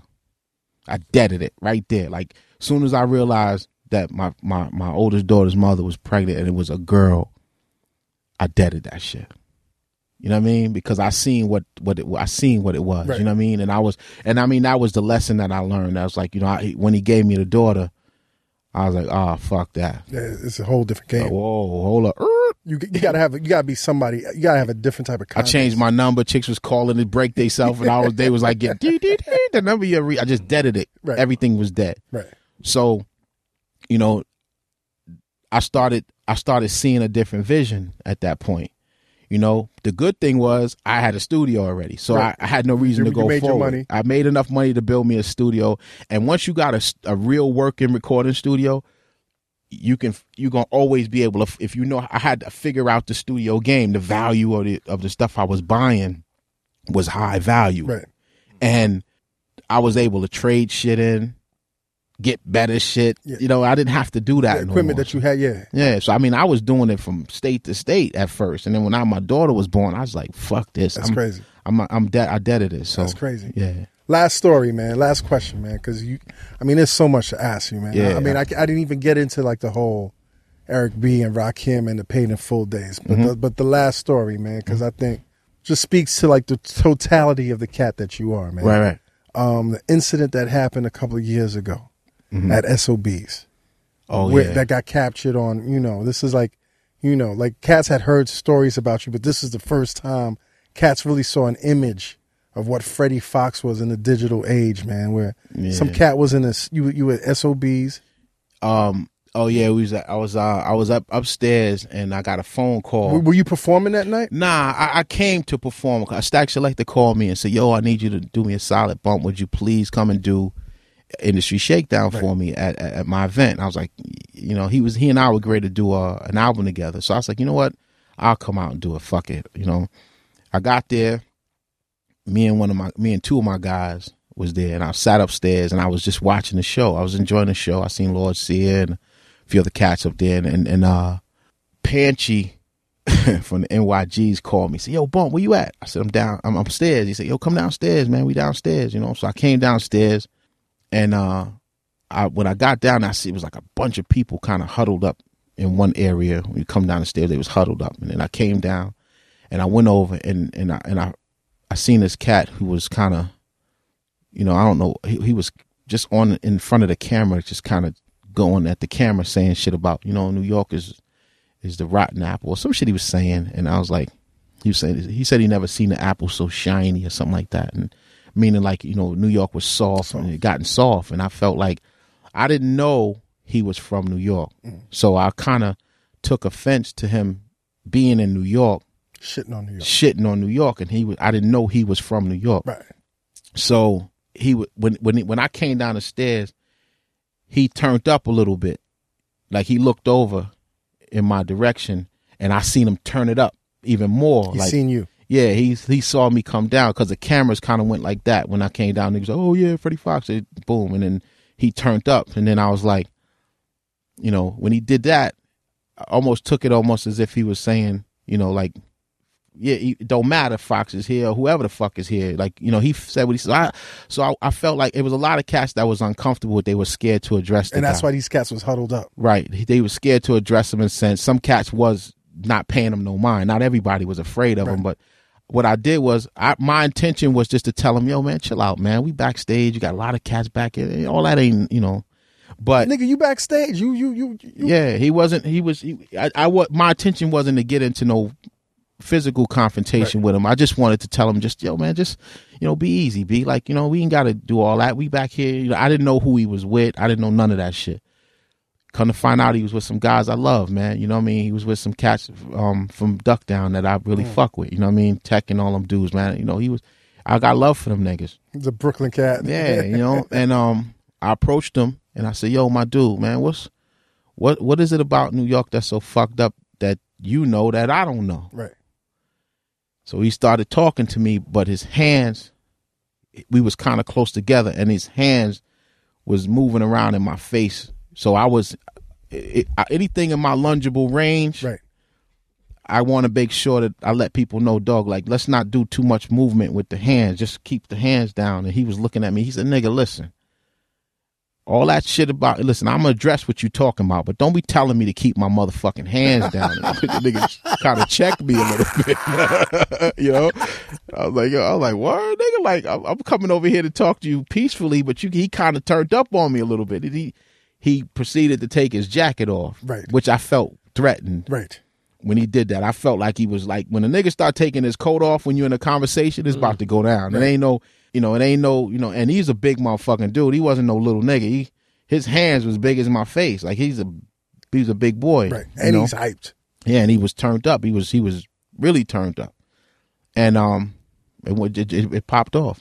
That's what happened. It just, boom, we started rocking. And it is what it is. Now, and you knew that pictures was being taken. Did you try to get those pictures, man? Not the pictures. I wanted the video. Right. And I did get the video, and I know who got the video. So if anybody ever released the video, I'm at you. Because out of respect for dude, that wasn't my intention. Like, right. I didn't want people to see me and this cat scrapping on the internet like that. I didn't want that. You know what I mean? I didn't want it to be that. You know what I mean? Because it wasn't supposed to be that. Right. You know what I mean? And it's like, I wasn't going to play into all that sucker shit. So, homeboy and I had a fair fight. It was what it was. You know what I mean? I ain't got no animosity toward dude. Hopefully he ain't got none towards me. And, I got phone calls from cats that fuck with him that say, yo, Bump. They were really respectful to me, and I was respectful to them about it not going any further than that, because it didn't have to be that. It was two men who had a confrontation, and it was over after that. Were you surprised at the blow, like the next day, when that shit really hit the internet? You know what pissed me off, though? I'm going to tell you what pissed me off. What pissed me off was when I dropped Collection, and I reached out to Elliot Wilson, and I said, yo, dude, why I ain't get no support on Rap Radar? About with your album. Oh, well, we only kind of, do mainstream shit. You know what I mean? Only really mainstream. I was like, oh, okay, no doubt. That's what's up. But when I had that fight, my picture was a headline on his website. That bothered me a little bit. You know what I mean? Because Elliot is a dude that I fuck with. Me and him was all right. And I took that a little personal because I felt like, dude, really? You gonna play a part of the fuckery now? Like, you know what I mean? Like, everybody already talking about the shit that most of the shit that people talk about with me is, stories. You know what I mean? And I always try to keep that shit out of the media because that's not something I plan on doing. If I'm walking down the street and I get into a situation with somebody or something happens that I did, I'm always trying to suppress that shit. Right. Because I don't want that to be what you don't want to be attached to that. Yeah, shit, man. I mean, it happens. Right. Motherfuckers get into shit every day or any day, and that some people are famous more for the bullshit they get into than the other shit that. I've been trying to suppress that shit, and it's still there. You know what I mean? I'm just trying. I don't like that. I want to make music. That's what I do. I want to make music, and I rap how I rap, and I rock how I rock. But I grew up a certain way, man. I mean, I had a front yard, a backyard. When I lived in Nassau County in Newcastle, man, we was if we was poor, I didn't know it. Right. But my mom's did her thing, man. She raised somebody. She said, you better not come home with a loss. You better not come home with beat up or scratched up and none of that shit. I got to work. I had to be a man to be able to help take care of my brother. And when we was babies, we was young boys, man, trying to fit in with grown up shit. Because, pops, everybody got a story where they pops wasn't around and all of those shit. But, the bottom line is I don't want my legacy to be, oh, Foxx beat this guy up or Foxx punched this guy. But it seems like that shit is always in the forefront of some of the musical shit that I've done. Cats don't even listen to lyrics no more. You know what I mean? Because if they did, they wouldn't miss so much shit, lyrically. You know what I mean? I love MOP, man. I still think they're some of the top. Them niggas is dope. Like, when you listen to their rhymes, like, people hear the energy and they hear the rah-rah shit, but they not listening to the lyrics and the quality of the rhymes these niggas is saying on their records. It's like AG and OC. You know what I mean? And guys like that really got bars. Buckshot Shorty and Tech and Steel, and these guys got bars. You know what I'm saying? Like, they rather talk about a nigga busting a nigga in the head with a bat, or who's fucking who, or who's gay and who's not. Like, I don't want to talk about that corny shit, man. What about the music? We're in the listening business, the music business. Let's talk music right now. So I always get those things to become the forefront of Freddie Foxxx and Bumpy Knuckles, and I try to suppress it. So it's not like I purposely go out and try to get into shit like some of these other dudes do. Right. But it just happens, man. And I'm always like how many niggas that would have a fight and knock a motherfucker out, wake him up and knock him out again, and don't want the video on the internet. Yeah. I don't want that on the internet. You know what I'm saying? I don't want that on the internet. You know what I mean? If I get into a scrap with a motherfucker or a dude, let's end this shit right here. It's what it is, man. That's how it should be. That's old school shit. Yeah. Say on the ending note, if not music, what would you be doing? You know what? I don't know, man. I when I was younger, man, I wanted to be an architect. You know what I mean? I wanted to be an architect. I was a desire of mine to do that shit. You know what I mean? To design, because like every studio I ever had, I look at, like, you see when I walked in here, I was like, yo, this is a nice room. You know what I mean? I know there can't be no flat walls in here, and I know all of this shit. Like, people be bugging that I know these things, man. I like that, man. I like to be able to use my brain to build things and put things in place. You know what I mean? I like that shit. I like to be.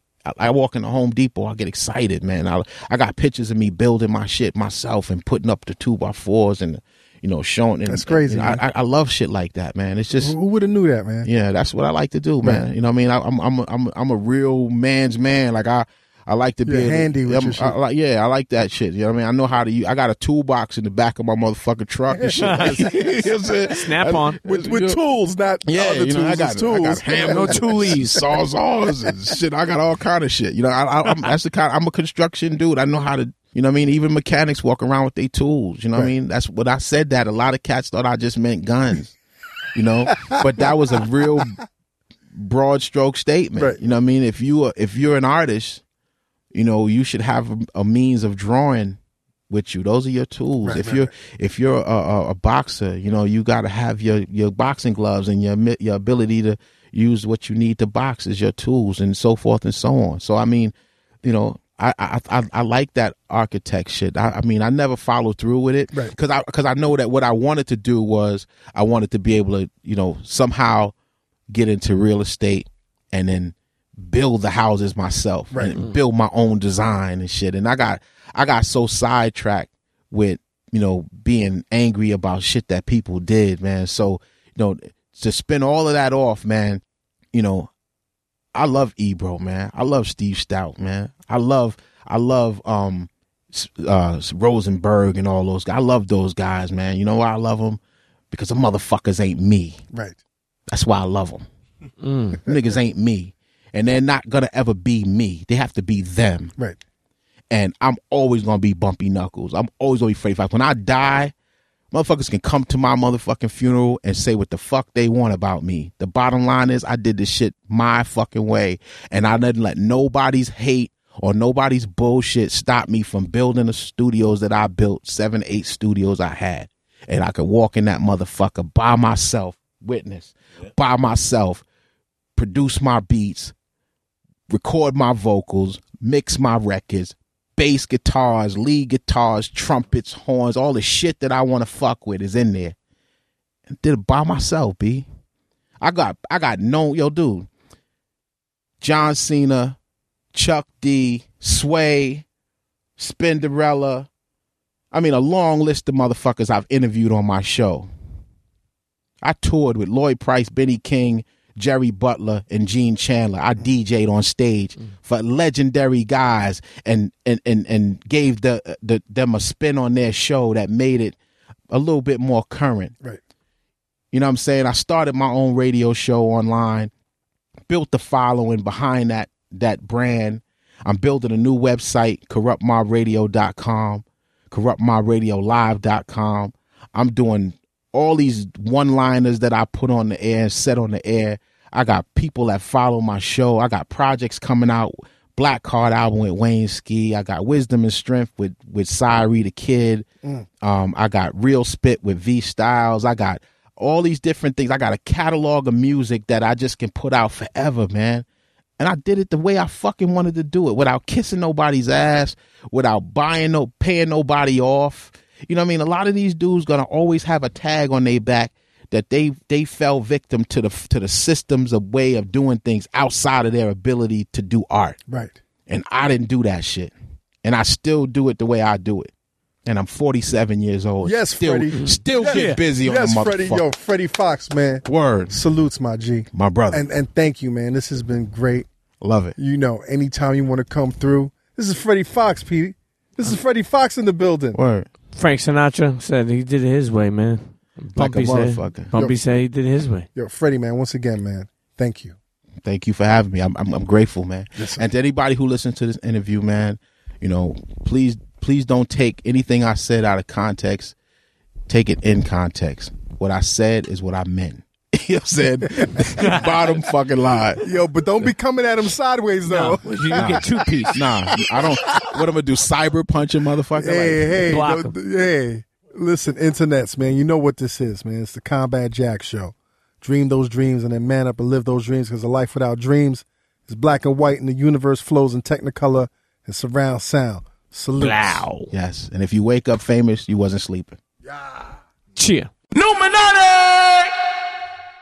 This episode of the Combat Jack Show was produced by Jonathan Mena, executive produced by A. King and Chris Morrow, engineered by Samir Karan, and recorded in the Engine Room Audio Studio in downtown Manhattan. This is an official Loudspeakers Networks production.